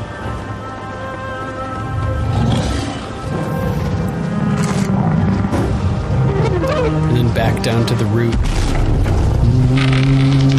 finish as Drogon flies off. Thanks again to Lord Nick of House Wiccans for pointing out the Danny John melody and the locations where we can find and hear it. So John manages to touch him, and Danny has tried doing this so many times and had Drogon leave and fly away even before she's able to touch him, like at the top of the pyramid at Meereen. It's not always a guarantee that even Danny can touch Drogon, you know what I mean? So having her most fearsome dragon, Drogon, be submissive to Jon Snow, and allowing him to touch his face. Drogon knows who the rightful king of the Seven Kingdoms is. And so there comes this moment where Drogon's neck ends up in just the right angle so that Danny can actually see Jon touching Drogon's face. And Drogon and Danny must be like, wow, this is nuts. Yeah, she's like, there's so surprised something really special about him. Yeah, definitely. And we get that shot of Drogon's eye, like looking right at Jon, and blinking. It has like that inner like eyelid that kind of goes from right to left over his eye. Yeah, it's and so then cool. The eyelid closes. It's so realistic because a lot of animals have that. Yeah, like, fish, birds. Cats have it. Cats do too. Oh man, It's wild. Yeah, so creepy. So, and then it shows Jon watching all of this, looking into Drogon's eye, and oh my gosh, and his scales, like he has like little like bluish hints to the scales. Yeah, and just like there's like just the way his lip is moving, and you can see like the skin under Jon's fingers, and Jon just looks entranced and in awe. He like sighs, like oh my god! And like I think he touches him, equally like in awe of Drogon, and just amazed that Drogon is letting him touch his face. Like runs right up to him, like this is family. You know, he's very accepting of Jon. Maybe he feels pulled to them too in a weird way. I'm sure he does. You know, he must. You know. How could you not, right? Because, I mean, if you see a dragon like running up on you like that, my first instinct is not to pull off my glove and touch him. He's badass, though. The meat is bloody tough, especially with Jon. The meat is bloody tough. You know? Especially with Jon. I mean, Robb was pretty tough, too, but Jon is next level. Yeah. He's so badass. So I think this is another thing that Danny sees here that she's going to remember when she learns that Jon is truly Aegon Targaryen. There's the fact that Jon doesn't like what he's good at, which is killing, which reminded her of Rhaegar, I'm pretty sure, last episode. And then now there's the fact that the dragons are basically accepting Jon as family, like immediately, like, you know? And so I think these are two very significant things to Danny that are going to stick out when she learns the alleged truth of Jon Snow's true identity. And she's going to have a series of like a realization where all of these things that she's noticing are falling into place, and she realizes the truth of it. Yeah. Search your feelings, Daenerys. You know it to be true. I know. Somehow, I've always known. Then you know why I have to face him. She looks so surprised, and Drogon kind of, you know, finally Jon just like releases his hand off of Drogon, and Drogon kind of turns and looks back at Danny like, yeah, get down from here and talk to this guy. Yeah. You need to talk to him. And she hops down like, wow, like kind of like blown away by what just happened also. And I let Justin watch this scene because he loves dragons. Nice. Oh my God. He was like, a big black dragon? That's so cool. And he goes, look at the dragons. He has like a little stutter. Look at the dragons, mommy. It's amazing. It is so cool, too. When he flies off, he's like, dude, oh, it's a big dragon. The way that they did that, the way that they pulled that off, how he kind of like jumps up into the air and you can see like the skin like tightening up around his chest as his rib cage like extends outwards. Yeah, and his muscles. And I don't know how they did it, but somehow they made the physics of this look believable to me. And I was impressed by completely believable. Like very... very serious accomplishment that they were able to take this and make it look real. So it's super windy up on that cliff. We've noted that a few times. But when Drogon flaps his wings first, Jon's cloak flies up. Oh, awesome. Love little details like that like really keep you in the moment. I think they just superimposed like that perfect timing that like the wind from Drogon like gave him an extra like flip of his cloak. Totally. They're beautiful, aren't they? Yeah, that's not the word I was thinking, but yeah. Gorgeous beasts. They're not beasts to me. No matter how big they get or how terrifying. To everyone else. They're my children. Yeah, and that's interesting too, like the way she says that, and Jon doesn't really know what to say to that. Like he doesn't really directly respond to her saying they're my children. So that made me wonder, how much of the story does he know? Is he like in his mind he's like, you're like you birthed them?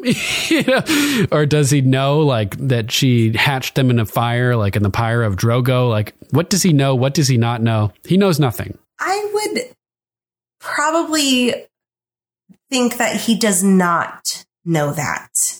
Because he's up at the wall at the time that this is all going on when she hatched or birthed. But I mean, there have to be legends about this spreading throughout the Seven Kingdoms. People know she has dragons. They don't know how. But the Night's Watch kind of remains like away from all of that. Yeah, but he hasn't. I mean, he's been at Winterfell. He's been with Stannis. He's heard about the Dragon Queen. He's heard about the Dragon Queen, but I don't think that it was, I don't know, when would have there been time to talk about how they were birthed? Yeah, right. Yeah, I mean, that's, yeah. We can default Jon Snow knows nothing, we'll say. Perfect. Nice. So Jon changes the subject kind of, and he's like, well, you weren't gone for very long. And she's like, no. And I have fewer enemies than I did yesterday. Yeah, exactly. Enemies. Proper grammar rules from Dragonstone. If we know anything, that's one thing we definitely know. Maybe I need to spend a few days at Dragonstone. And Jon again doesn't say anything, and so she's like, "What? Like, you're not sure how you feel about that yet?" And he's like, "No." Like you kind of roasted people with your dragons and shit. And she's like, dude, fair. Yeah, but she makes a really fucking good point here. Like a very eloquent and well articulated argument, I would say. I'm in. She's like, listen, how many people did your army kill taking Winterfell back from the Boltons? He's like, thousands. And she's like, yeah, we both want to help people. Sometimes we can only do that from a position of strength. Sometimes strength is terrible. And I like how she uses the word terrible. Yeah, I love that too. It's a perfect word for it. Like they say like the terrible wrath of God or too, like stuff like that. Yeah. Something like that. So, it's a good point. And plus like they both want to help people. You can do that from a position of strength, but Dany has dragons. And with that, it gives her the capability that Jon didn't have beforehand, where you know how like Tywin tried to prevent the slaughter of the tens of thousands of people by killing a few people at dinner with the Red Wedding. Mm-hmm. Dany has done essentially the same thing by lighting up just that one ship in the bay at Meereen and letting everybody else know resistance is futile. I feel like that with the dragons, Dany could make an example of a few people and prevent way more casualties from occurring than would have otherwise occurred. You know what I mean? Kind of like at the Field of Fire, how Torrhen Stark had learned that all these people were roasted by the dragons and he decided to kneel to save the lives of his people. I feel like instead of fighting these battles, Dany has the capability to potentially prevent a lot of battles from happening by just being flashy with the dragons off the bat. You know what I mean? Yes, I have to agree. Yeah. So it's interesting.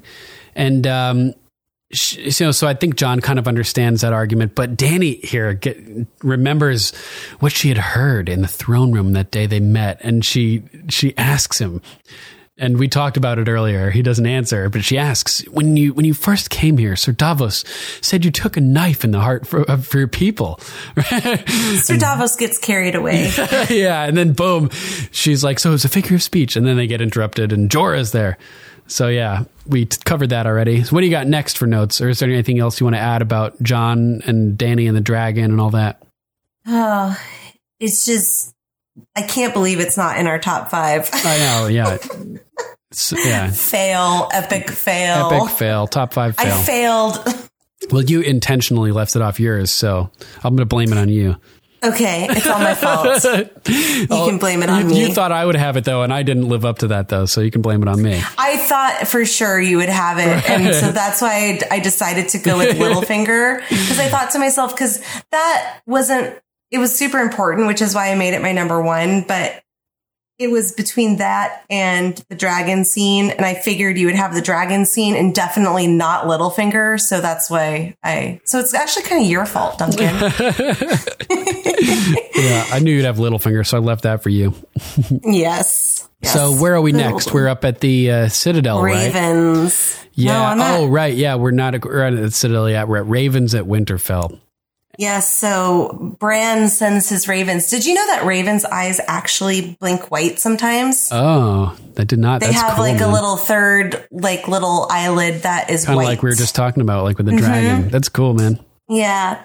Yeah. So we see up in the weirwood tree all the ravens, their eyes are washing white, and we know that Robo Bran is connecting to the ice network. And they leave from Winterfell and fly up to Eastwatch and then fly past the wall.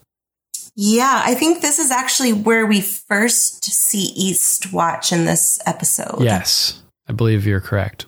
So they fly over the wall, and what a great, like, just way to see the landscape of like where they're shooting all of Bird's this. eye So view. beautiful. Yeah, truly. And they go over kind of the crest of this hill, and they come down, and thousands of dead men are marching south. Oh, so many. And you see, and they fly down so close to him. I know. I think Bran is scanning for Hodor. Oh man. And I noted that I did not see the giants in this image either. Interesting. There were no giants that I could make out, and I did scan myself for Hodor, and to my dismay, I could not find him. Oh man, I hope we get undead Hodor. That'd be so cool, man. If he like breaks Arya's neck or something. So what I did note is, do you know where the Night King is standing? Yeah, it's in that crest that becomes is that an important point next episode? Yes, that's where Jon and the Magnificent Seven fight off all it's the center of the lake. Interesting. Yeah, I wasn't sure if it was or not. It looked like it. Definitely is. It also looks like the thing that Drogon was standing on in this episode as well. That rocky outcropping. Yeah. Like a random rock sort of similar. Jetting out. And the Night King looks up at all the ravens, and they all wig out and fly in all separate directions. Yeah, he makes eye contact with Bran. And he pops right out of his vision, and Maester Wolkin's standing right there, and he looks at him and he goes, "Ravens. We need to send ravens." Yeah, and this is interesting because Maester Wolkin is sitting there watching Bran in his warging state. And so I think he's curious. Well, he's probably freaked out because everything that he's learned at the Citadel and shit is like wargs don't exist. These are just tales, and stuff like that. Like back in the day with Maester Luwin, he was talking about how all this stuff is nonsense and wargs don't exist and everything like that, right? So we even get the other maesters discounting what Wolkin is saying later in the episode because they're all like, like none of this stuff is real, and they're like, I thought, Maester Wolkin, like I remember him as having a keen mind. Like, what the hell's going on here, right? He was timid though. Timid, yeah. Yeah, so that was just interesting. It's neat to see a maester being exposed to these things that they believe. It's kind of scoff at. Yeah, so it could be foreshadowing the Citadel, like the the Night King like landing at the Citadel or something, you know, and those guys having to confront something that they don't believe in either. I'm nervous for the Citadel, man. Yeah. Since there's just so many things that George references about history, I feel like it's a parallel to the Alexandria Library, and I'm worried it could get roasted or something like that. That's nice. I think we're at the Citadel next note. Yes, we are. They're reading the letter that immediately we get from Bran. So this is it's a time jump, and it's evidence that things that we're seeing aren't always like necessarily perfectly in sequence. So this makes me say, give slack to the next episode, Beyond the Wall, where Daenerys shows up with the dragons in the perfect time. The timing is not shown in order for that. Yeah, it makes sense. I swear. So yeah, they're reading the letter, and Sam is over there doing his thing, and they're talking about how prophecies of doom are never in short supply, especially when winter comes, and how they put very little stock in it themselves. We don't know what it is yet. But then Ebrose is talking about how he remembers Wolkin, and but as another maester mentions, the North has dulled many good maesters' wits. Whether it's the cold or the drink or the company, who knows? And I'm like, these smug bastards. And they're all chuckling. And granted, it does sound ridiculous. The idea, as Maester 1 over here says, a crippled boy claims to have seen dead men on the march beyond the wall thanks to the magical help of a raven with 3 eyes. It does. It sounds ridiculous. It does sound ridiculous. But Sam knows exactly who they're talking about. Brandon Stark. Yeah. And they all stop dead in their in their conversation and turn to look towards him. And Ebrose. The crippled boy. Yeah. And Ebrose is like, do you know him? I let him through the wall years ago. I saw him go beyond the wall. And? Well, if a crippled boy survived for years beyond the wall when no one else could, not even the Night's Watch, not even the Wildlings, no one. Oh. Perhaps we ought to listen to what he has to say. And, oh man, that one maester doesn't believe him. That guy pisses me off. Their attitude, you know, like we talk about. They're so pompous. Yeah. Holier than thou type thing. And it's like close-minded. Ebrose is like, I can tell you want to say more, Samwell. You have an idea, and this is Sam's chance. And he's like, listen, everybody will believe you guys if you just tell them that the threat is real and that they need to send people north to help the Night's Watch fend off the threat. And dude, you guys have this entire library. You could tell everybody to just search every word of every faded scroll and book and text and Raven, people will believe you. Yeah, and maybe you'll be able to find something that helps us defeat the army of the dead for good. But yeah, the people will believe you. And Ebrose is like, yeah, we could do it. And this news could be true. But it's also possible that this is some type of conspiracy, a ploy by the Dragon Queen to lure the southern armies north.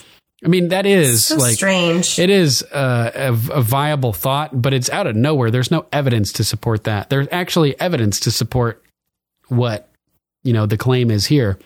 I mean, just the fact that Sam knew this fucking random information about some crippled boy and a 3-eyed raven, that's some pretty damn good evidence that that's believable. You know what I mean?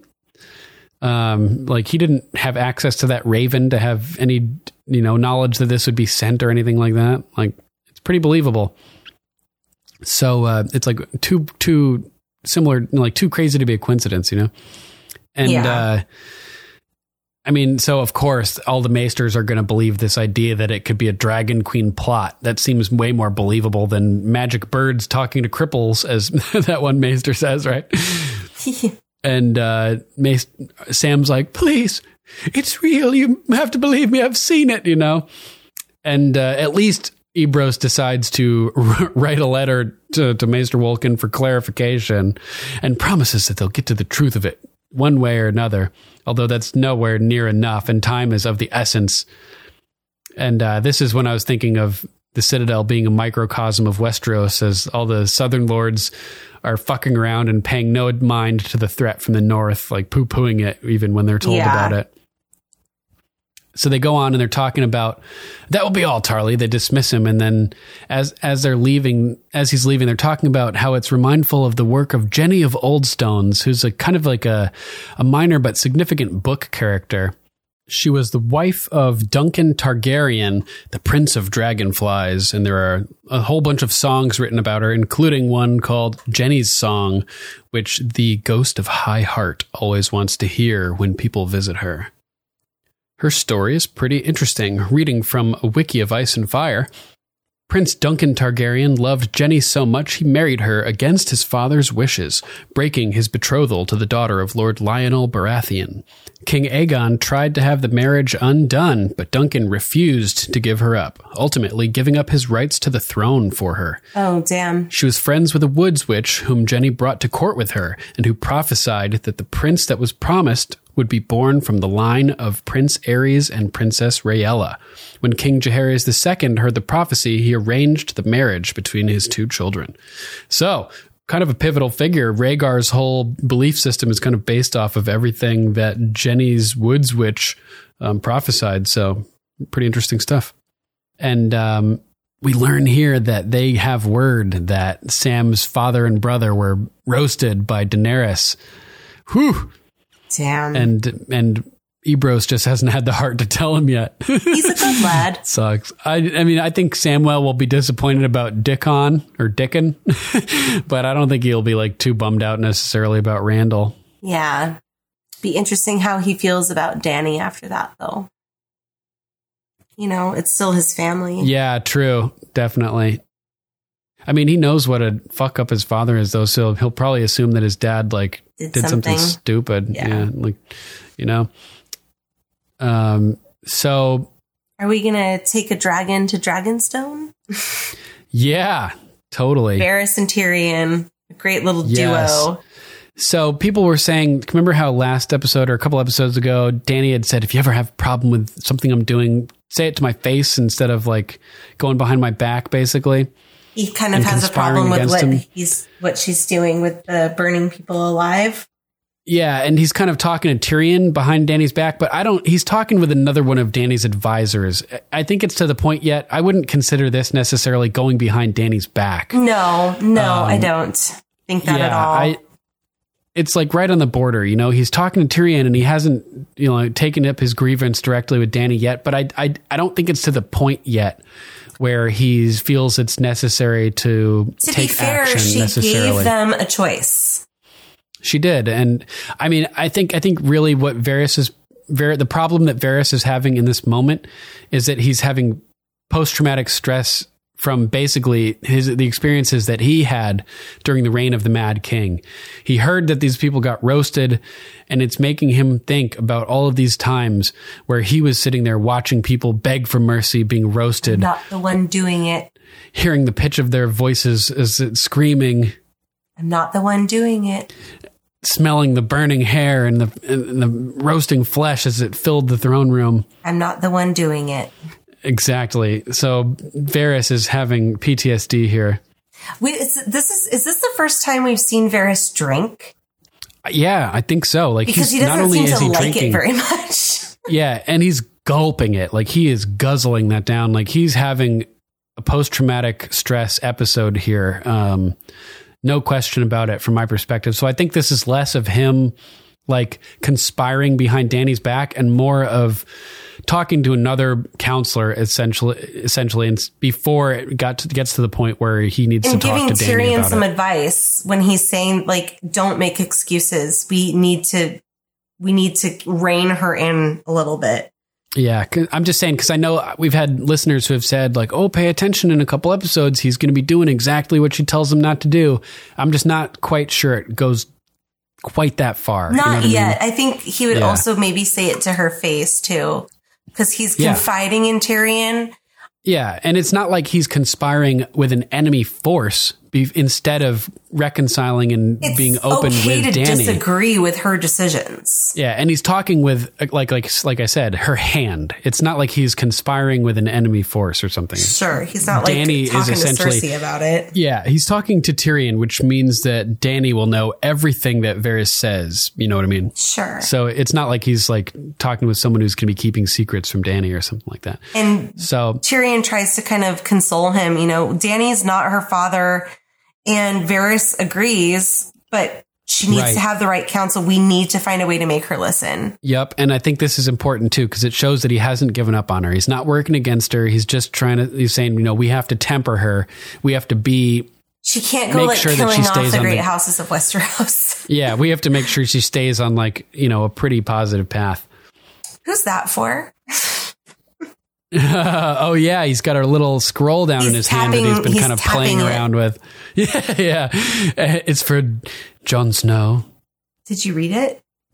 It's a sealed scroll for the king in the north. In other words, of course I read it. What does it say? And Tyrion's kind of quiet for a second. And then nothing good. As if Varys already wasn't stressed out enough with the whole toasted Tarleys situation and everything, and worried about Dany, falling into the baser desires of Targaryen depravity. You know what I mean? Now he's got this whole thing to worry about as well. The army of the undead riding from the north with the Night King and fucking giants and shit. Yeah. So goddamn, Varys is stressed. And that's when it cuts to Jon receiving the letter and learning that Arya and Bran are alive and everything like that. And next, I think we're back at Winterfell, right? Mm-hmm. And we're in the Great Hall and... Yeah. Arya is approaching just in time to enter the room to hear people talking shit about Jon. Complaining about Jon. Yeah, and she's nervous that Sansa's going to throw Jon under the bus here and usurp his power because this is her chance. They're like, we should have chosen you as our leader, right? But she doesn't really. She says, you're very kind, but he's doing what he thinks is best. Yeah, she totally has Jon's back here. So while she doesn't defend him the way Arya wants, she also she's doing her duty as the Lady of Winterfell. Firm. She's listening to their complaints and not necessarily defending her brother, but firm in asserting that he is the king, and he's doing what he thinks is best. That's the most important thing. It's not like he's going behind your backs to conspire against you. He thinks this is the right thing to do for our dire situation. Yeah, and this is interesting too. It's good that she did what she did and said what she said. I thought I agreed with her. At Arya afterwards. Yeah, too. And I liked her logic with Arya when she explains it. But in this moment, when Arya is nervous about Sansa potentially usurping Jon's power and going behind his back with the Northern Lords here, this reminded me. It sort of made me think of paralleling Alliser Thorne. Ooh. Because Jon leaves Castle Black to go to Hardhome to save as many wildlings as possible, right? And Alliser flirts with not letting them through the wall when Jon gets back. And Alliser has to make that choice. Do I let him in with the wildlings, or do I do what I think is right for the kingdoms and let him leave him out there and usurp power for myself, or attempt to, right? Mm-hmm. And so this is sort of the same decision that Sansa has to make here. Jon has left Winterfell. Instead of going to Hardhome, he's gone to Dragonstone, and he's going to be coming back with a different group of people again with some dragons and shit. But this is her chance to basically lock the door and not let him back through the wall. You know what I mean? She has the opportunity to take his armies from him and stuff here if she wanted to, aside from the wildlings, who would not, be happy about this at all either. But I just thought it was interesting. At first, also, Alliser lets him back in. At first, Alliser doesn't betray Jon. It's not until later when they stab Jon in the heart. So at first, here, when given the opportunity, Sansa does not betray Jon, and she lets him back in, essentially, by sticking to her guns here. But that doesn't mean that it's out of the cards in the future for Sansa to betray Jon, which is something else I'm kind of worried about. Yeah. So Yeah, just this sort of parallel with Alliser and the option to usurp authority when Jon is absent just kind of makes me nervous about it a little bit. Yeah, there's so much uncertainty moving into season 8. It's incredible. Yeah, definitely. So then we go to the halls, and this is my point, is they're talking about the shit in the hallway. Out in the open. In the open. You know, and Sansa's like, I told Jon that this was going to happen. He can't just leave the North and expect these hard-ass motherfuckers sitting around, like, twiddling their thumbs. Waiting like ghosts, like they're like his pets. Yeah. And, you know, Arya's like, well, he didn't. He trusted you to hold it for him. And she goes, it's not easy. These guys are proud. And they enter the chambers of their mother and father, and they don't close the door. Don't close the door. They don't close the door. Arya is all pissed off. She's like, these are mother and father's chambers. And... Right. And I was kind of surprised here. I mean, like, before they were Ned's chambers, they were Rickard Stark's chambers as well, too. You know what I mean? Like, people die and their children inherit these chambers. This should be expected. Yeah. It's like, I'm the Lady of Winterfell. Like, this is where I need to be. And considering that these two have a past, like a history where they've sort of been at each other's throats to some degree, it's believable that this is a thought line that Arya could be on, that she's, you know, mad about this type of stuff. But at the same time, it could be that they have the door open. They're playing up a divide to try to encourage Littlefinger to exaggerate it and play his hand so that they can bust him, you know? Exactly. It's showing tension where I don't think there is naturally tension between the two of them. Yeah. Although the it might kind of wig tension, Arya out a little bit, you know, it's like, oh, sure. You know, I don't think I'd really want to like stay in my mom and dad's room either. Right. And whether or not their tension is there, the tension that they project is certainly believable. Sure, exactly. Definitely. And so, you know, Arya's like, oh, nothing, you know, and Sansa's like, just say what you mean. Yeah, I liked that she seems to, she's encouraging Arya to be open and truthful and say what she means. And it's better than bottling it up. You've always liked nice things. It made you feel better than everyone. You know, and this angry with me? I think this is definitely where they start playing with someone's likely lurking, and this adds a little bit of tension. Like Arya seems a little disgusted with liking nice things, and you know, now feeling Sansa's got power, and like maybe that's all she ever wanted.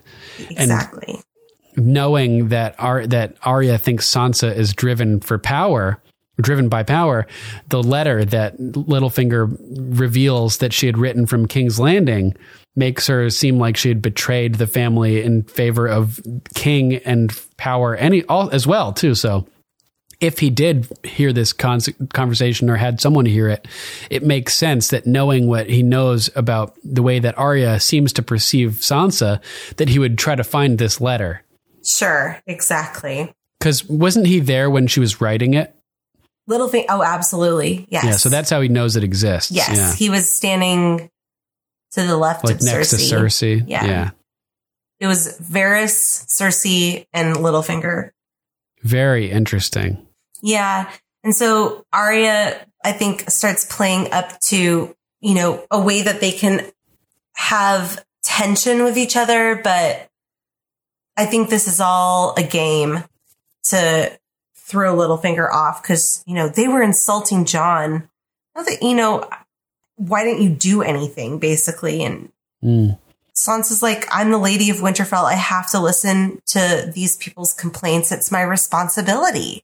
And their opinions are important to you, she says? Well, you know, it's Jon's army, essentially. Like, if we piss him off, Jon loses his army. And I thought this was important because Arya wasn't there to get Winterfell back. You know, she didn't see it. She didn't know the dynamics of the situation that led to it. Sansa's like, listen, Winterfell didn't just fall back into our hands. We had to take it. The Mormonts helped. The Hornwoods helped. The Wildlings helped. The Vale helped. We all worked together. So it's important, I think, that she imparts to Arya how much they owe to all these people that helped them get their ancestral home back. They can't just blow them off. Exactly. And so Arya's like, well, what if he doesn't come back? You'll need their support so you can work together to give you what you really want. Yeah, she's like, that's what you really want, isn't it, too, for Jon to not come back? I know you're thinking about it. You're thinking about it right now. And the thought just won't go away. You know? God. And Arya... And Sansa's like, how can you even think such a horrible thing? And Sansa's like, God damn it, I have work to do. I gotta go. And she goes, my lady. And my lady. So I think snarky. That dynamic was totally staged because the door's open. Like, why not close the door? Yeah, I hope so. I mean, it makes sense because they lure Littlefinger into their trap, and you know, they execute him to get him out of the play. I think off the playboard. I think they were just like trying to rile him up and have him make a move so that they could bust him, catch him doing something dirty. Well, you know? Maybe some of these feelings might be true feelings. Mm-hmm. They probably talked about this and got over it already. Exactly. And made amends. And then they're like, well, these dynamics that we were feeling, we can use these to flesh out Littlefinger. Right. Because we see things like, we don't see some of the conversations like Bran doesn't. We don't see the conversation where Bran tells them about what Littlefinger had said to Ned and what he had done. Yet we know it happened based on the way that things unfold, right? So we don't necessarily see everything that's going on. We're seeing the game that they're playing, but we're not seeing the preparation that they've made for the behind the scenes, if you will. Yeah. Yeah. So I think the next note that I have is back on the King's Landing beach. Yes. With Davos and Tyrion. Yeah, and Tyrion is having some PTSD now. It's his turn as they arrive. I was here. I killed my father with a crossbow. Yeah, as they arrive to King's Landing. And Davos responds horribly, like horrifically. Last time I was here, you killed my son with wildfire. And Tyrion looks shocked. Like, I don't know if Tyrion actually knew that. I don't think he did. Yeah, it seems like he was surprised by the specifics of this revelation. Like, and surprisingly, Davos doesn't seem to be like holding it too hard against Tyrion either. Well, because it wasn't like Tyrion went out on the battlefield and sucked his son out to like murder him. It was, right. I mean, it was war. Plus, and his son was like pretty brainwashed by the Red Woman. Like maybe Davos thought there was like some type of inevitability towards it.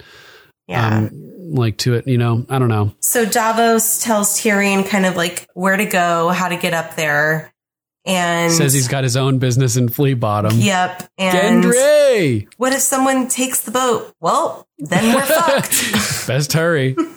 He is a little bit testy with him here, like a little short with him. So yeah, probably reflecting that he's probably not hard. Yeah. He's like, you know, right after talking about his son and everything. So I think there is an element of not like being 100% cool, but they're getting along really well despite their past.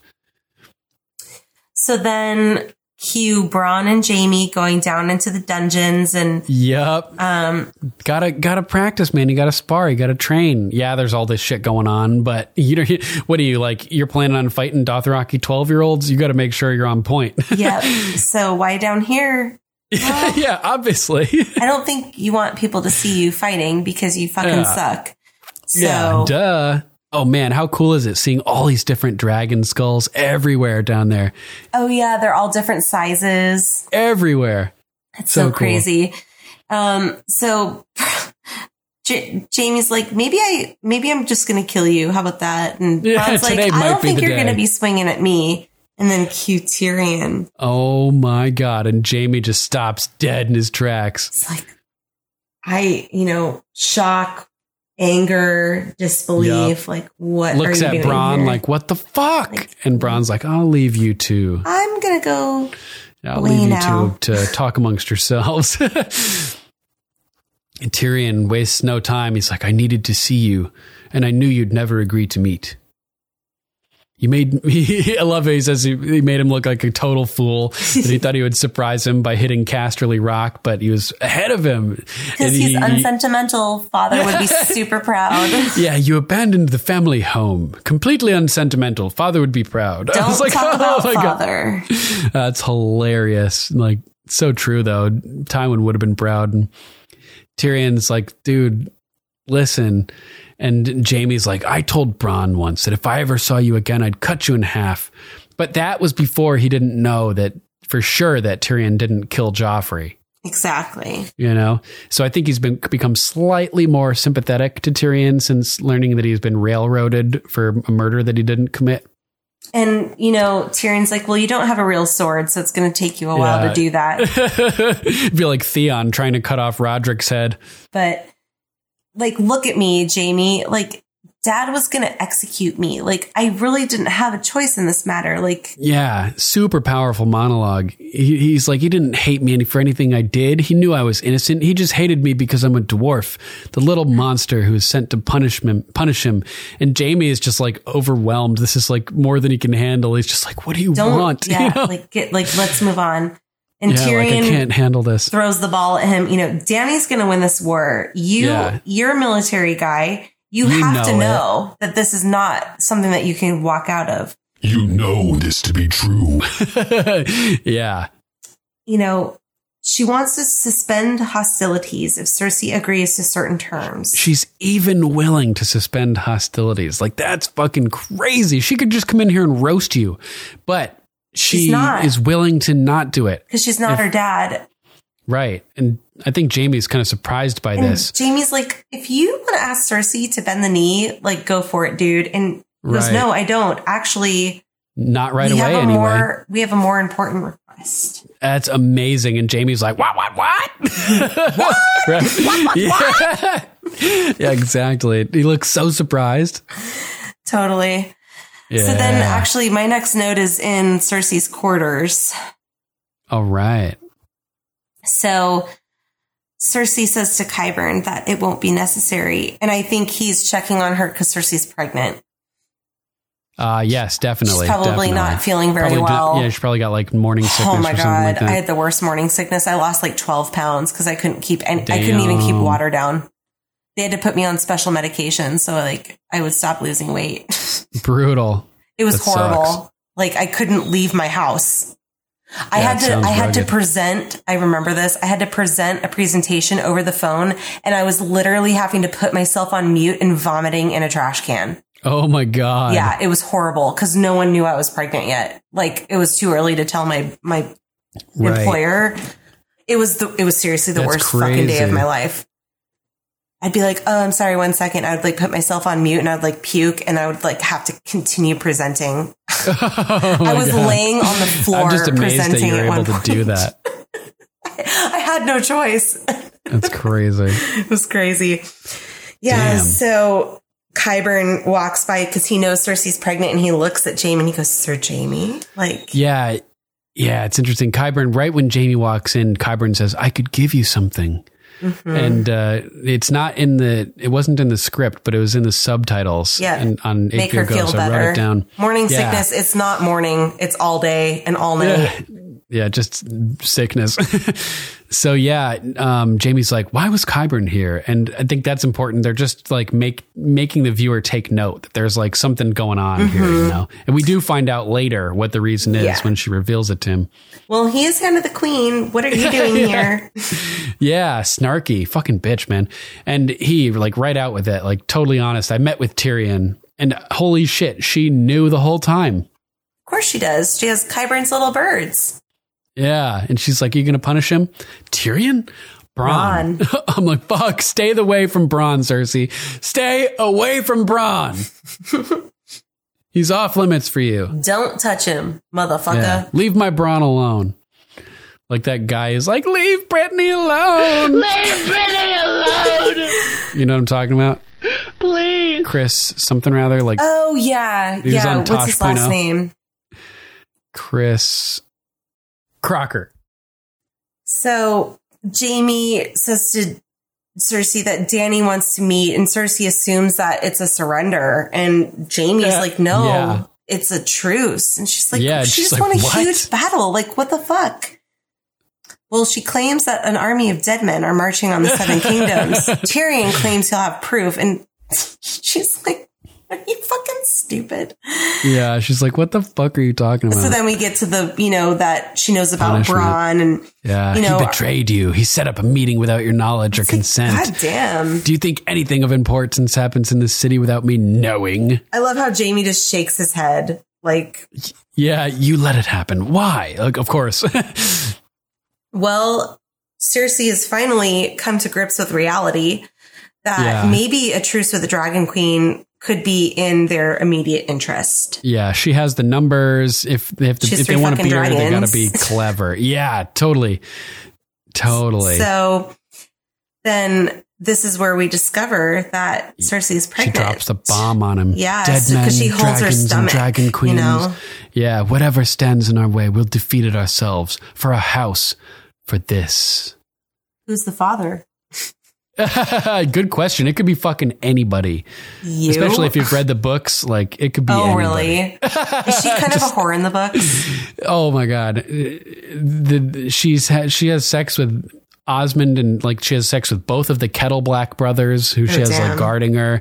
She makes them like Kingsguard. She fucked Lancel. Yeah. Ugh. Yeah, exactly. I think that was before he was kind of good looking too. Yeah, Tyrion totally tells Jaime that she's been fucking Lancel, Osmond, Kettle Black, even like probably even Moon Boy, who's like the Tyrell's fool, like or a something fool. like that. Yeah, that's right. Who would you say is the father? You. And this is Jaime's chance to be a father. It's something he's always wanted to, but he couldn't do before to his own children. He could never be the father that he wanted to be. She goes, it doesn't matter. Like, I'm the fucking queen. And she goes, do you remember what father used to say about people? The lion doesn't concern himself with the opinions of the sheep. And they hug, they embrace in like this really happy, beautiful moment where Jaime's like, oh my God, I'm going to be a father and we're going to be together publicly. And she ruins this beautiful moment between the two of them. Never betray me again. Never betray me again. And I'm thinking like, this reminds me of, I think it's another Godfather homage where Michael Corleone tells Fredo, don't ever take sides against the family again. Fredo. You're my older brother, and I love you. But don't ever take sides with anyone against the family again. Ever. You know, combined with the other scene where he like kisses him and like holds him like, and he's like, I knew it was you. You broke my heart. There's a plane waiting for us to take us to Miami in an hour. All right. Don't make a big thing about it. I know it was you, Fredo. You broke my heart. You broke my heart. Yeah, I think it's like both of those scenes combined here where they're embracing and she's like, don't ever take sides against the family again. You know, never betray me again. Oh, wow. Yeah. And so this made me think of a few episodes ago when Jaime was like, when Cersei was like, are you afraid of me? And Jaime was like, Why should I be? Yeah, should I be? And basically, she just told you, yes, you should be afraid of her. Don't betray her or she'll kill you. Basically. That's what the second half of that sentence is. So it's like Jaime like kind of like is taken aback by that during the hug. Yeah, it's like he kind of like realizes now that like, yeah, you should be afraid, you know? And he's got to have just all these things popping through his head, like Olenna saying she'll be the death of you, and all these people just, you know, like pointing out negative things about Cersei, like Tyrell, etc. too. I mean, not Tyrell, Randall Tarly too. Nice, yeah. So, my next note is saying farewell to the King in the North. Yeah. Oh man. And Jorah. Yeah, there's actually a really great moment between Tyrion and Jorah here. They have all the reason, at least Jorah has all the reason in the world to be really mad at Tyrion for advising Dany to exile him for the second time after Jorah had, helped him get back to Dany in the first place. And I'm sure that Jorah felt kind of betrayed by Tyrion, who he had developed kind of a positive rapport with at that point, Yeah. So, Tyrion says, I've missed you, Mormont. You may not believe it, but no one glowers like you do. Yeah, no one glowers quite like you. Now, not even Grey Worm. And he does glower quite and well. And he hands Jorah the coin that the slaver gave him. I totally forgot about that. Yeah, coin. and Jorah even says it was supposed to last us the rest of our lives. Yeah. Take it with you, but bring it back. And that's the plan. Tyrion does seem like he's keeping it with him. He's planning on making that coin last the rest of his life, Yeah, it's like a lucky charm. Yeah, exactly. And yeah, he gives it to Jorah. I thought it was a really nice gesture. Mm-hmm. But you need to bring it back. We need you. Yeah, we need you. Our queen needs you. And I thought it was a powerful gesture on the part of Tyrion, because it said, like, yes, I advised for her to send you away, but I haven't forgotten. I do see value in you, and I'm glad that you're back now. Yeah. I feel like it was like, I'm glad that you're back, and he said, like, I've missed you. So is his way of apologizing. Then Dany kind of shows up and she looks at Jorah and she's like, we should be really good at saying goodbye to each other. But it's never any easier. It's never easy. Oh. And she grabs his hands and touches his hands. That again is a powerful gesture considering he had grayscale, right? Yeah. And he bends down and kisses her hand, and right behind them, Jon appears and walks up to them, and he's like, ugh. I'm going to walk away now. Yeah, he was going to continue the conversation, but he realized that he should just, Jon trying to be funny, well, if I don't return, you don't have to deal with the King of the North anymore. Yeah. I love her response too. She looks deeply into his eyes and she says, but I've grown used to him. And oh man, I mean, right there, she's basically telling him, like, I have feelings for you. Yeah, like, this is my dragon. Moment. Yeah. You woke my dragon, Like Viserys would say, you don't want to wake the dragon, do you? Oh, damn. He awoke Dany's dragon. Bound chicka bow wow. Brown chicken, brown dragon. Oh, I forgot to note when we were talking about Jon touching the dragon. Whoa. He hasn't touched the dragon yet. Oh, Drogon. Well, speaking of touching the other dragon. You just woke Dany's dragon right now. He hasn't actually gotten to touch it yet. Well, the same music plays when Jon touches Drogon the dragon and Dany the dragon. He actually, like Bruce Lee, he also enters the dragon. So Jon kind of nods as he says, I wish you good fortune and the wars to come, your grace. Yes. And they jump in the boat and go off to sea. I love how we keep getting that line too.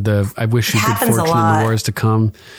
Yeah, and then definitely. The last note that I really have here is the Magnificent Seven. Oh, there's one other thing first, real quick. As he floats out to sea, Tyrion looks over and sees the way that Dany's looking at Jon as he leaves and knows that she loves him, and he just looks defeated a little bit. Yeah. And I think Jorah obviously looks back and sees it too. She has 3 solid men that like legitimately love her. Yeah, I mean 4 if you consider Daario, yeah. So then definitely. We get the and Ranger. Well, that's a little from different afar, yeah. So then we're up back at the East Watch to prepare us for the next episode. Oh, and yes. The Ranger opens the gate and we get kind of it reminded me of like geese flying in a V form, like Jon at the front and like his 6 men behind him. The Mighty Ducks formation. Yes. And it's blizzarding outside and Jon looks back at the party and they all kind of glance at each other and Thoros is drunk as fuck. Yeah, and Gendry's next to Thoros now, even though they fucking sold him to be murdered. Yeah. And they go off into the wild and, they kind of disappear off into the blizzard and we get a great shot of that Mighty Ducks V going off into the wilderness. And it's very foretelling of the next episode for sure. Very foretelling. That's all I got. Man. That's it. And this reminded me, like I said, of the pilot too. Yeah, that's it. That's all I got too. Nice. All right. We are moving along. We're almost done, huh? 2 more episodes. We're almost done, Duncan. Yeah, so exciting. Cheers to you for all of your crazy editing the past 4 or 5 months. Cheers to you for putting up with the accelerated timeline. Hey, it's cool. I'm so glad I could be a part of this. It's pretty awesome. Would have been lesser thing without you. Oh, thank you. All right, stick with us, guys. We'll be right back after a short break.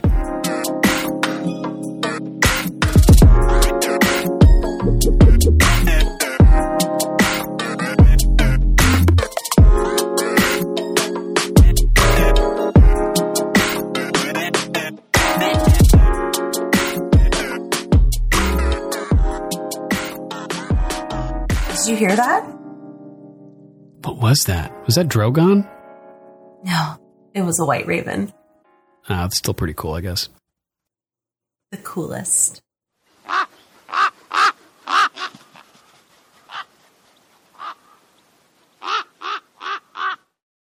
Lady Sarah of House Larkham. This episode was awesome. Arya seeing Sansa not defending Jon to the Northern Lords. Sansa saying, we had to convince the Northern Lords to fight against Ramsay, and now we have to convince them to keep them with us while Jon is away. Littlefinger plays a game with Arya with the scroll, and that scroll that Sansa sent to Robb when Ned was imprisoned. Sansa is starting to use all the knowledge that Cersei taught her when she was in King's Landing. Tyrion feels unheard when he tries to convince Daenerys, but fails when he tells her to send Randall and Dickon to the Wall instead of burning them alive. Jaime is starting to doubt Cersei when she warns him not to betray her again. I think so too. I think the cracks are forming in Jaime's affection for Cersei as she relentlessly demeans him and everybody else around him speaks negatively of her. I think so. Definitely. Thank you for writing in, Lady Sarah. Yes, indeed. Sir Matthew of House Rep. It was awesome to see Gendry again. Davos says what we've all been thinking when he jokes about his rowing. Definitely meta commentary there. Oh, yeah. So good. He certainly knows his way around hammers. Oh, yeah. Qyburn offers to give Cersei something. Could it be moon tea? I don't think she would be trying to terminate the pregnancy. I think she'd be trying to just soothe her sickness. Symptoms. Yeah, because I think she's excited to tell Jaime that she's pregnant again. Yeah, maybe like a ginger root drink or something, something with to soothe her stomach. Yeah. She told Qyburn about her pregnancy before Jaime. Well, I think probably what happened is she probably missed a couple periods and... Yeah, Qyburn would have diagnosed it. Is that the right word? Diagnosed. Yeah. So she probably wasn't. She probably didn't want to tell Jaime until she was sure. Yeah. Varys is not pleased with Dany's decision of making skills thus far. Drogon seems to take a liking to Jon. In the same episode, we learn that Rhaegar divorces his first wife in favor of Lyanna, making Jon ahead of Dany in the line of succession. Damn. Oh, yeah. Boom. Crazy. Nice. So intense. Sir Patrick of Hindsight. Varys manipulates Tyrion. What else is new? The Spider has a Dahmer or Bundy-like charm that allows him to get away with all kinds of ridiculously shady shit. Not only does he bamboozle the realm, but the audience as well. He literally breaks faith with Daenerys in front of millions of viewers, and only me, Leslie Jones, and one guy on Reddit suspect him at all. The mummer from Essos gives a brilliant performance of acting disturbed by Dany's behavior. The stuff Varys is pressuring Tyrion to bring up with Dany causes tension between them in the very next episode. Jon banished Mel for burning a child. Now he's petting Drogon's muzzle. Maybe children are safe now because they're not big enough for the dragons to consider. Randall Tarley. The misunderstood badass. There are no easy decisions in the war. He sent Sam to the Wall with a heavy heart. He wanted to flog the stragglers in the last episode. Seemed like a total dick, but it would have saved a lot of lives if Jaime had allowed it. He also castrates soldiers who commit rape. The only soldiers Dany brought to Westeros who are unlikely to rape have already been gelded. Sam doesn't know his father is dead, yet somehow the mantle of outspoken displeasure has been passed down to his shoulders. Gilly is unfazed, however. She's like, bitch, I had Craster as a dad. You ain't scary. If there's still a realm left after season 8, I think Gilly should be named Warden of the West and heir to Highgarden. Bran's skin changes a murder of ravens, a subtle clue that perhaps the Night King is skin changing all those corpses. The ravens fly over to Eastwatch and then head directly north until they see the Night King standing on the exact spot where Snowshan's 7 make their epic stand in Beyond the Wall. This hints that perhaps the Night King was waiting for his dragon to be delivered. It also confirms that the Frozen Lake battle, quote unquote, actually occurs at Hardhome in Ocean Inlet. In the extras for this episode, Dan or Dave says Jon and Gendry have a lot in common. They're both bastards. In a couple of episodes, it's revealed that Jon is not a bastard. This is significant because it shows that the showrunners will straight up lie to your face in order to maintain the mystery. Arya finds the note with no trouble, thanks to her old sheep-shifting days. Yeah, just like you said, Rachel. Baelish knew to hide it there because his spies heard Sansa tell Tyrion about sheep-shifting while strolling through the royal garden in Season 3. The way the Maesters scoff at the Lodos prophecy makes me think it has to come true in some form in Season 8. Will Euron summon a kraken or sea dragon to pull Egg Jon out of the sky? Ooh, I guess we'll have to stay tuned to find out. Thank you for writing, Sir Patrick of Hindsight. Thank you for writing in. We love all of your feedback. Yeah, always great to hear from you guys.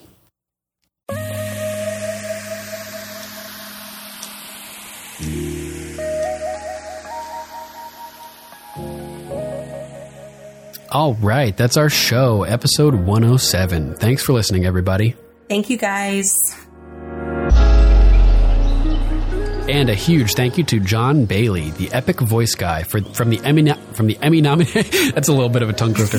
Yeah. From the Emmy nominated Honest Trailers for announcing our show. If you'd like to donate or subscribe to support us, you can go to paypal.me/GOM podcast or patreon.com/GOM podcast to donate an amount of your choosing. There are links to both at gameofmicrophones.com. Doing some online shopping? Go to gameofmicrophones.com and click on our link to Amazon. As an Amazon associate, we earn from qualifying purchases. Any contribution you make helps, and you can help secure the continued existence of Game of Microphones. We'd like to thank our patrons, Sir Matthew of House Rep, Lady Lucy of House Roberts, Lady Candace of House Twos, Lady Terry of House Theodore, Lord Jeff of House Allen, Sirenicide, Lord John of House Grills, Lord Jeremiah of House Carpenter, and Luke the Low Duke. We love you guys and appreciate your patronage. And another thank you to Lord Bryson of House Wolf. Big thank you to you as well. Yes, thank you guys so much. You're awesome to do that. Definitely. And make sure to check out Sirenicide, the serialized horror drama podcast featuring me and Archmaester Stitches. Go to sirenicide.com and download it wherever you get your podcasts. We also want to give a huge thanks to Lady Lisa of House Sky, High Romancer. She has been super clutch behind the scenes working to get our website, gameofmicrophones.com, up and running. She's also an incredibly skilled artist. You need to check out her amazingly illustrated children's book, The People You May See, available now on Amazon.com. It's Prime eligible too, and honestly, it's one of my son's favorite books. He still takes it out every night. I love that he enjoys it so much.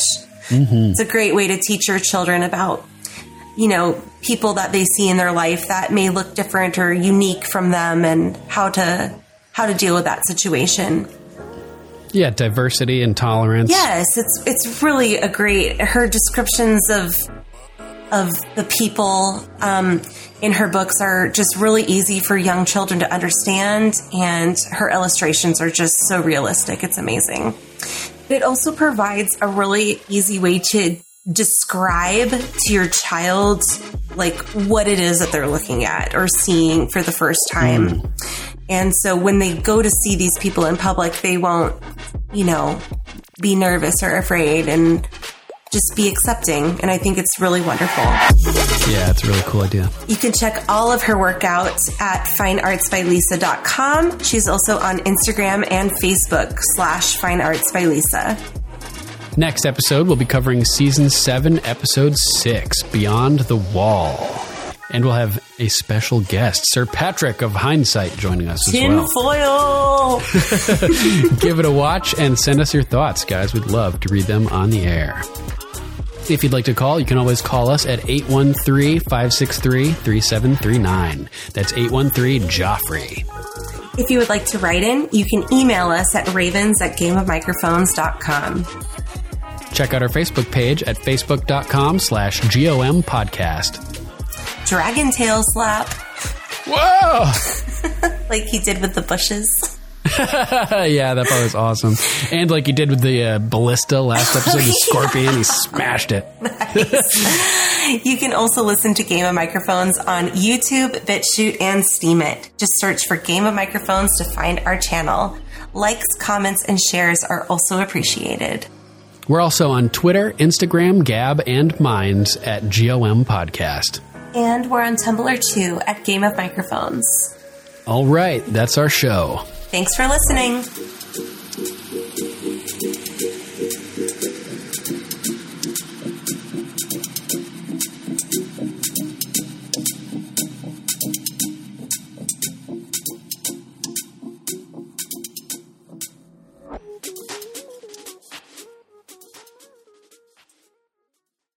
If I don't return, at least you won't have to deal with the king in the north anymore.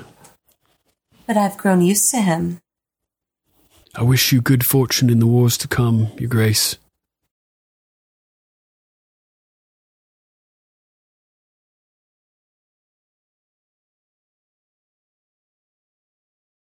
Ouch. I love that part. Me too. Gendry's so gangsta. I know. Gendry! What up, Gendry? Right? He's back. They wouldn't recognize me. Sometimes I hardly do. Yeah, right. Look in the mirror. Don't even recognize yourself. Nothing fucks you harder than time. Classic. Oh, Classic. damn. And so he just basically tosses his tools off to the side. He takes his apron off and he picks up like a man bag, a satchel. A merce. I loved how he was so ready to go, just like right off the bat too. It was sort of, it felt like a sort of meta enthusiasm, whereas like the actor who plays Gendry, you know, he was on the show for season 2, then like a little bit of season 3 maybe, and then he's gone for all these years. And now when things are getting really crazy, he gets the opportunity to come back on the show. You know, so the actor's just sitting there on ice, knowing that his character's out there. Yeah, exactly. He's like, I'm ready to go. Let's I'm ready. do this. Yeah. And then next episode, when they make him run all that distance, I feel that's like hazing. Like, oh, we shot this show 200 days a year for years leading up to this point. We earned it. You want to join the crew now at this point late in the game? You're gonna run. We're gonna make you earn your spot on the team. Yeah, that's so great. I love that. Yeah. Gendry, lays his hammer into the boat. Yes. And Davos that thing is monstrous too. It's like so fucking big. It's huge. So Davos is instructing him, you need to keep quiet about being Robert Baratheon's dad or son. Ew, they like smell it and they taste it and their face is like, oh my God, this is fucking so gross. And so to get them to go away, he's like, I'd hurry along, go to your favorite establishment, have a good time. Otherwise you'll put a hole through that chainmail. Oh my God, that's so bad. Yeah, hilarious. And as they're talking in the background, you can see Gendry like creeping up with a fucking hammer cocked. Oh my God. Boom. Crack. Tyrion didn't kill Joffrey. He had nothing to do with it. And Cersei just After all this time, it so amazes me. She has no idea. And Jaime just like cuts her right off. Just like, it was Olenna. She confessed. Cersei still doesn't believe it. She's everything that she believes that they have a chance in the war, that Tyrion killed Joffrey. She lives in a giant delusion, And totally. Sorry, I'm yawning. That's right. Yeah. Oops. Sorry, my chair's squeaking. That's right. Yeah, it just makes me nervous. I know Cersei has told you ridiculous propaganda about me. That I'm here to burn down your homes, murder and orphan your children. But that's Cersei. That's not me. It's kind of hard to believe, though, after what they all just witnessed. You know what I mean? It pans around the devastation, and she's like, I'm not here to destroy your houses, and everything around them is just like destroyed and massacred. If she uses those dragons, really uses them. Yeah. God damn. You can't send me to the wall. You are not my queen. Fucking idiot. So Dany nods to her Dothraki, and they pull Randall away, and Dickon, following stubbornly in his dad's footsteps. You're going to have to kill me too. I like how she calls him Dickon. Dickon. Dickon Tarly. Dickon Tarly. Instead of Dickon. Mm-hmm. Well, she's about to be dicking the Tarleys in a minute. She dicks their whole house. Don't let it happen again. Bend the knee. Bend the knee. Your Grace, if you begin beheading entire families... I'm not beheading anyone. Dun, dun, dun. Dun, dun, dun. It's like, you have a fucking dragon behind you, Tyrion. Yeah. My guess is that she's not going to be beheading people. Oh, fuck. And then, Tyrion looks over at Drogon, and he's just like ready to fucking roll. They escort the Tarleys over to a nice little barbecue patch. Dracarys. So casual.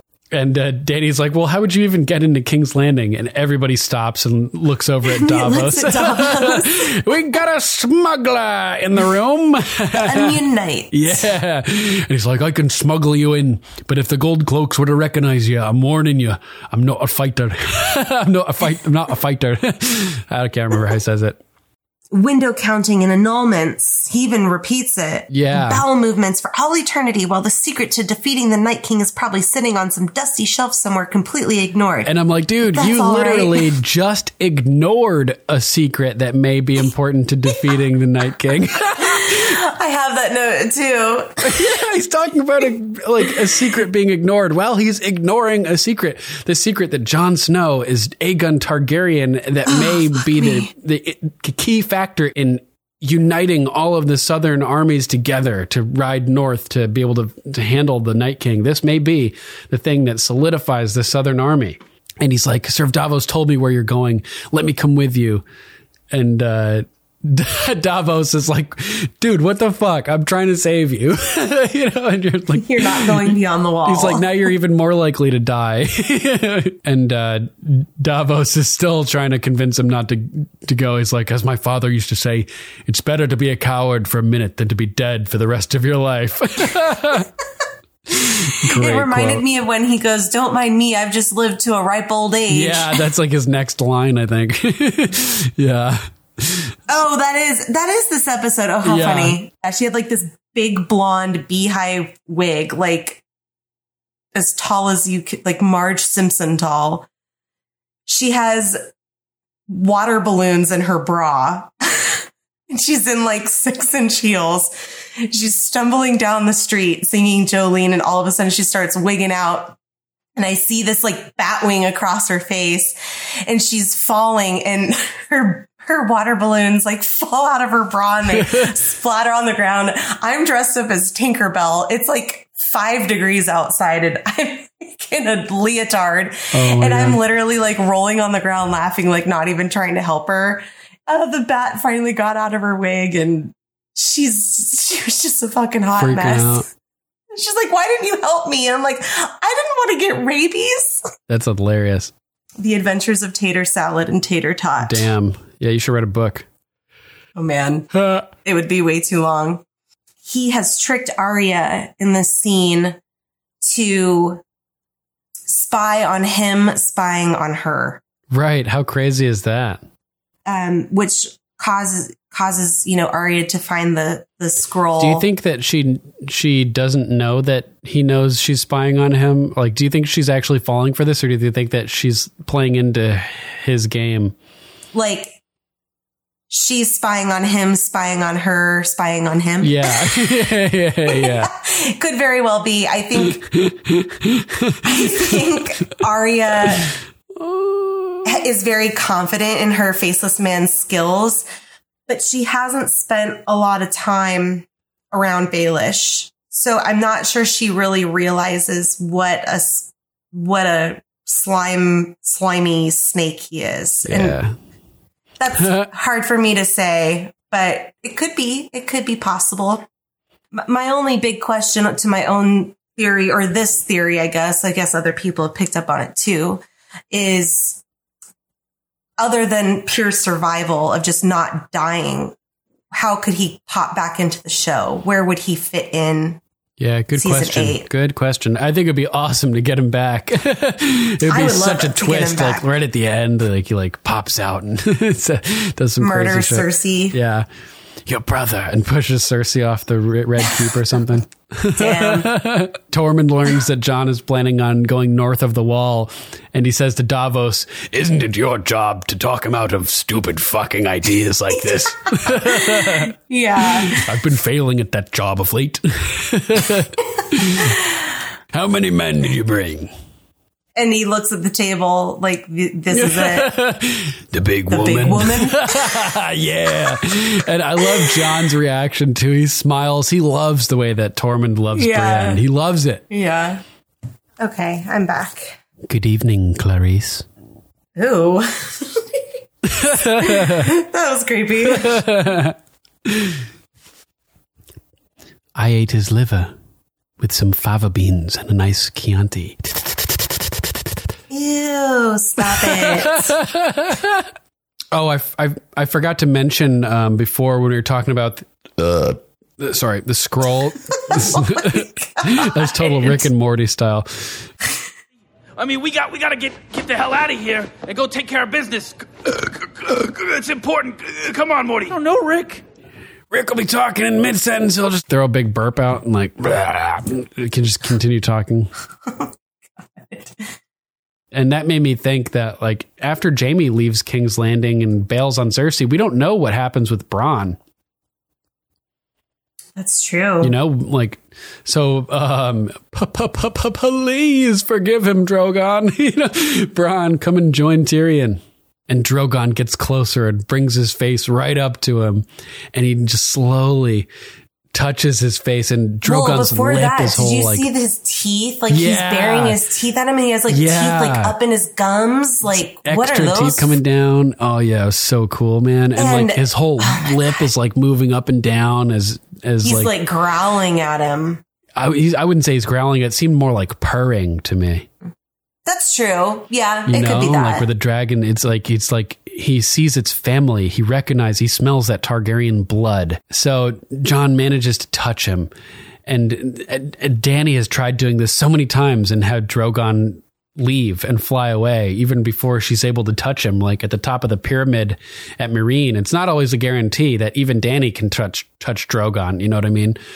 So having her most fearsome dragon, Drogon, be submissive to Jon Snow, and allowing him to touch his face. Drogon knows who the rightful king of the Seven Kingdoms is. So I think this is another thing that Dany sees here that she's going to remember when she learns that Jon is truly Aegon Targaryen. There's the fact that Jon doesn't like what he's good at, which is killing, which reminded her of Rhaegar, I'm pretty sure, last episode. And then now there's the fact that the dragons are basically accepting Jon as family, like immediately, like, you know? And so I think these are two very significant things to Dany that are going to stick out when she learns the alleged truth of Jon Snow's true identity. And she's going to have a series of like a realization where all of these things that she's noticing are falling into place, and she realizes the truth of it. Yeah. Search your feelings, Daenerys. You know it to be true. I know. Somehow, I've always known. Then you know why I have to face him. She looks so surprised, and Drogon kind of, finally Jon just like releases his hand off of Drogon, and Drogon kind of turns and looks back at Dany like, yeah, get down from here and talk to this guy. Yeah. You need to talk to him. They're my children. Yeah. And that was interesting too. Like the way she says that, and Jon doesn't really know what to say to that. Like he doesn't really directly respond to her saying they're my children. So that made me wonder, how much of the story does he know? Is he like, in his mind, he's like, you're like, you birthed them, you know? Or does he know like that she hatched them in a fire, like in the pyre of Drogo? Like, what does he know? What does he not know? He knows nothing. I would probably think that he does not know that. We can default Jon Snow knows nothing, we'll say. Perfect. Nice. I mean, so of course, all the Maesters are going to believe this idea that it could be a Dragon Queen plot. That seems way more believable than magic birds talking to cripples, as that one Maester says, right? The problem that Varys is having in this moment is that he's having post-traumatic stress from basically the experiences that he had during the reign of the Mad King. He heard that these people got roasted, and it's making him think about all of these times where he was sitting there watching people beg for mercy, being roasted. Not the one doing it. Hearing the pitch of their voices as it's screaming. I'm not the one doing it. Smelling the burning hair and the roasting flesh as it filled the throne room. I'm not the one doing it. Exactly. So Varys is having PTSD here. Did you read it? It's a sealed scroll for the king in the north. In other words, of course I read it. Yeah. What does it say? And Tyrion's kind of quiet for a second. And then nothing good. As if Varys already wasn't stressed out enough with the whole toasted Tarleys situation and everything, and like worried about Dany, falling into the like baser desires of Targaryen depravity. You know what I mean? Now he's got this whole thing to worry about as well. The army of the undead riding from the north with the Night King and fucking giants and shit. Yeah. Yeah, she's like, that's what you really want, isn't it, too, for Jon to not come back? I know you're thinking about it. You're thinking about it right now. And the thought just won't go away. You know? God. And Arya. And Sansa's like, how can you even think such a horrible thing? And Sansa's like, God damn it, I have work to do. I gotta go. And she goes, my lady. And my lady. So snarky. So then cue Bronn and Jaime going down into the dungeons and yep. Gotta practice, man. You gotta spar, you gotta train. Yeah, there's all this shit going on, but what are you like? You're planning on fighting Dothraki 12-year-olds? You gotta make sure you're on point. Yep. So why down here? Well, yeah, obviously. I don't think you want people to see you fighting because you fucking suck. So, yeah, duh. Well, if I don't return, you don't have to deal with the King in the North anymore. Yeah. I love her response too. She looks deeply into his eyes and she says, but I've grown used to him. And oh man, I mean, right there, she's basically telling him like, I have feelings for you. Yeah. Like you touched my dragon. Moment. Yeah. You woke my dragon, like Viserys would say, you don't want to wake the dragon, do you? Oh, damn. He awoke Dany's dragon. Bound chicka bow wow. Brown chicken, brown dragon. Oh, I forgot to note when we were talking about Jon touching the dragon. Whoa. He hasn't touched the dragon yet. Drogon. Well, speaking of touching the other dragon. He just woke Dany's dragon right now. He hasn't actually gotten to touch it yet. Well, the same music plays when Jon touches Drogon the dragon and Dany the dragon. He actually, like Bruce Lee, he also enters the dragon.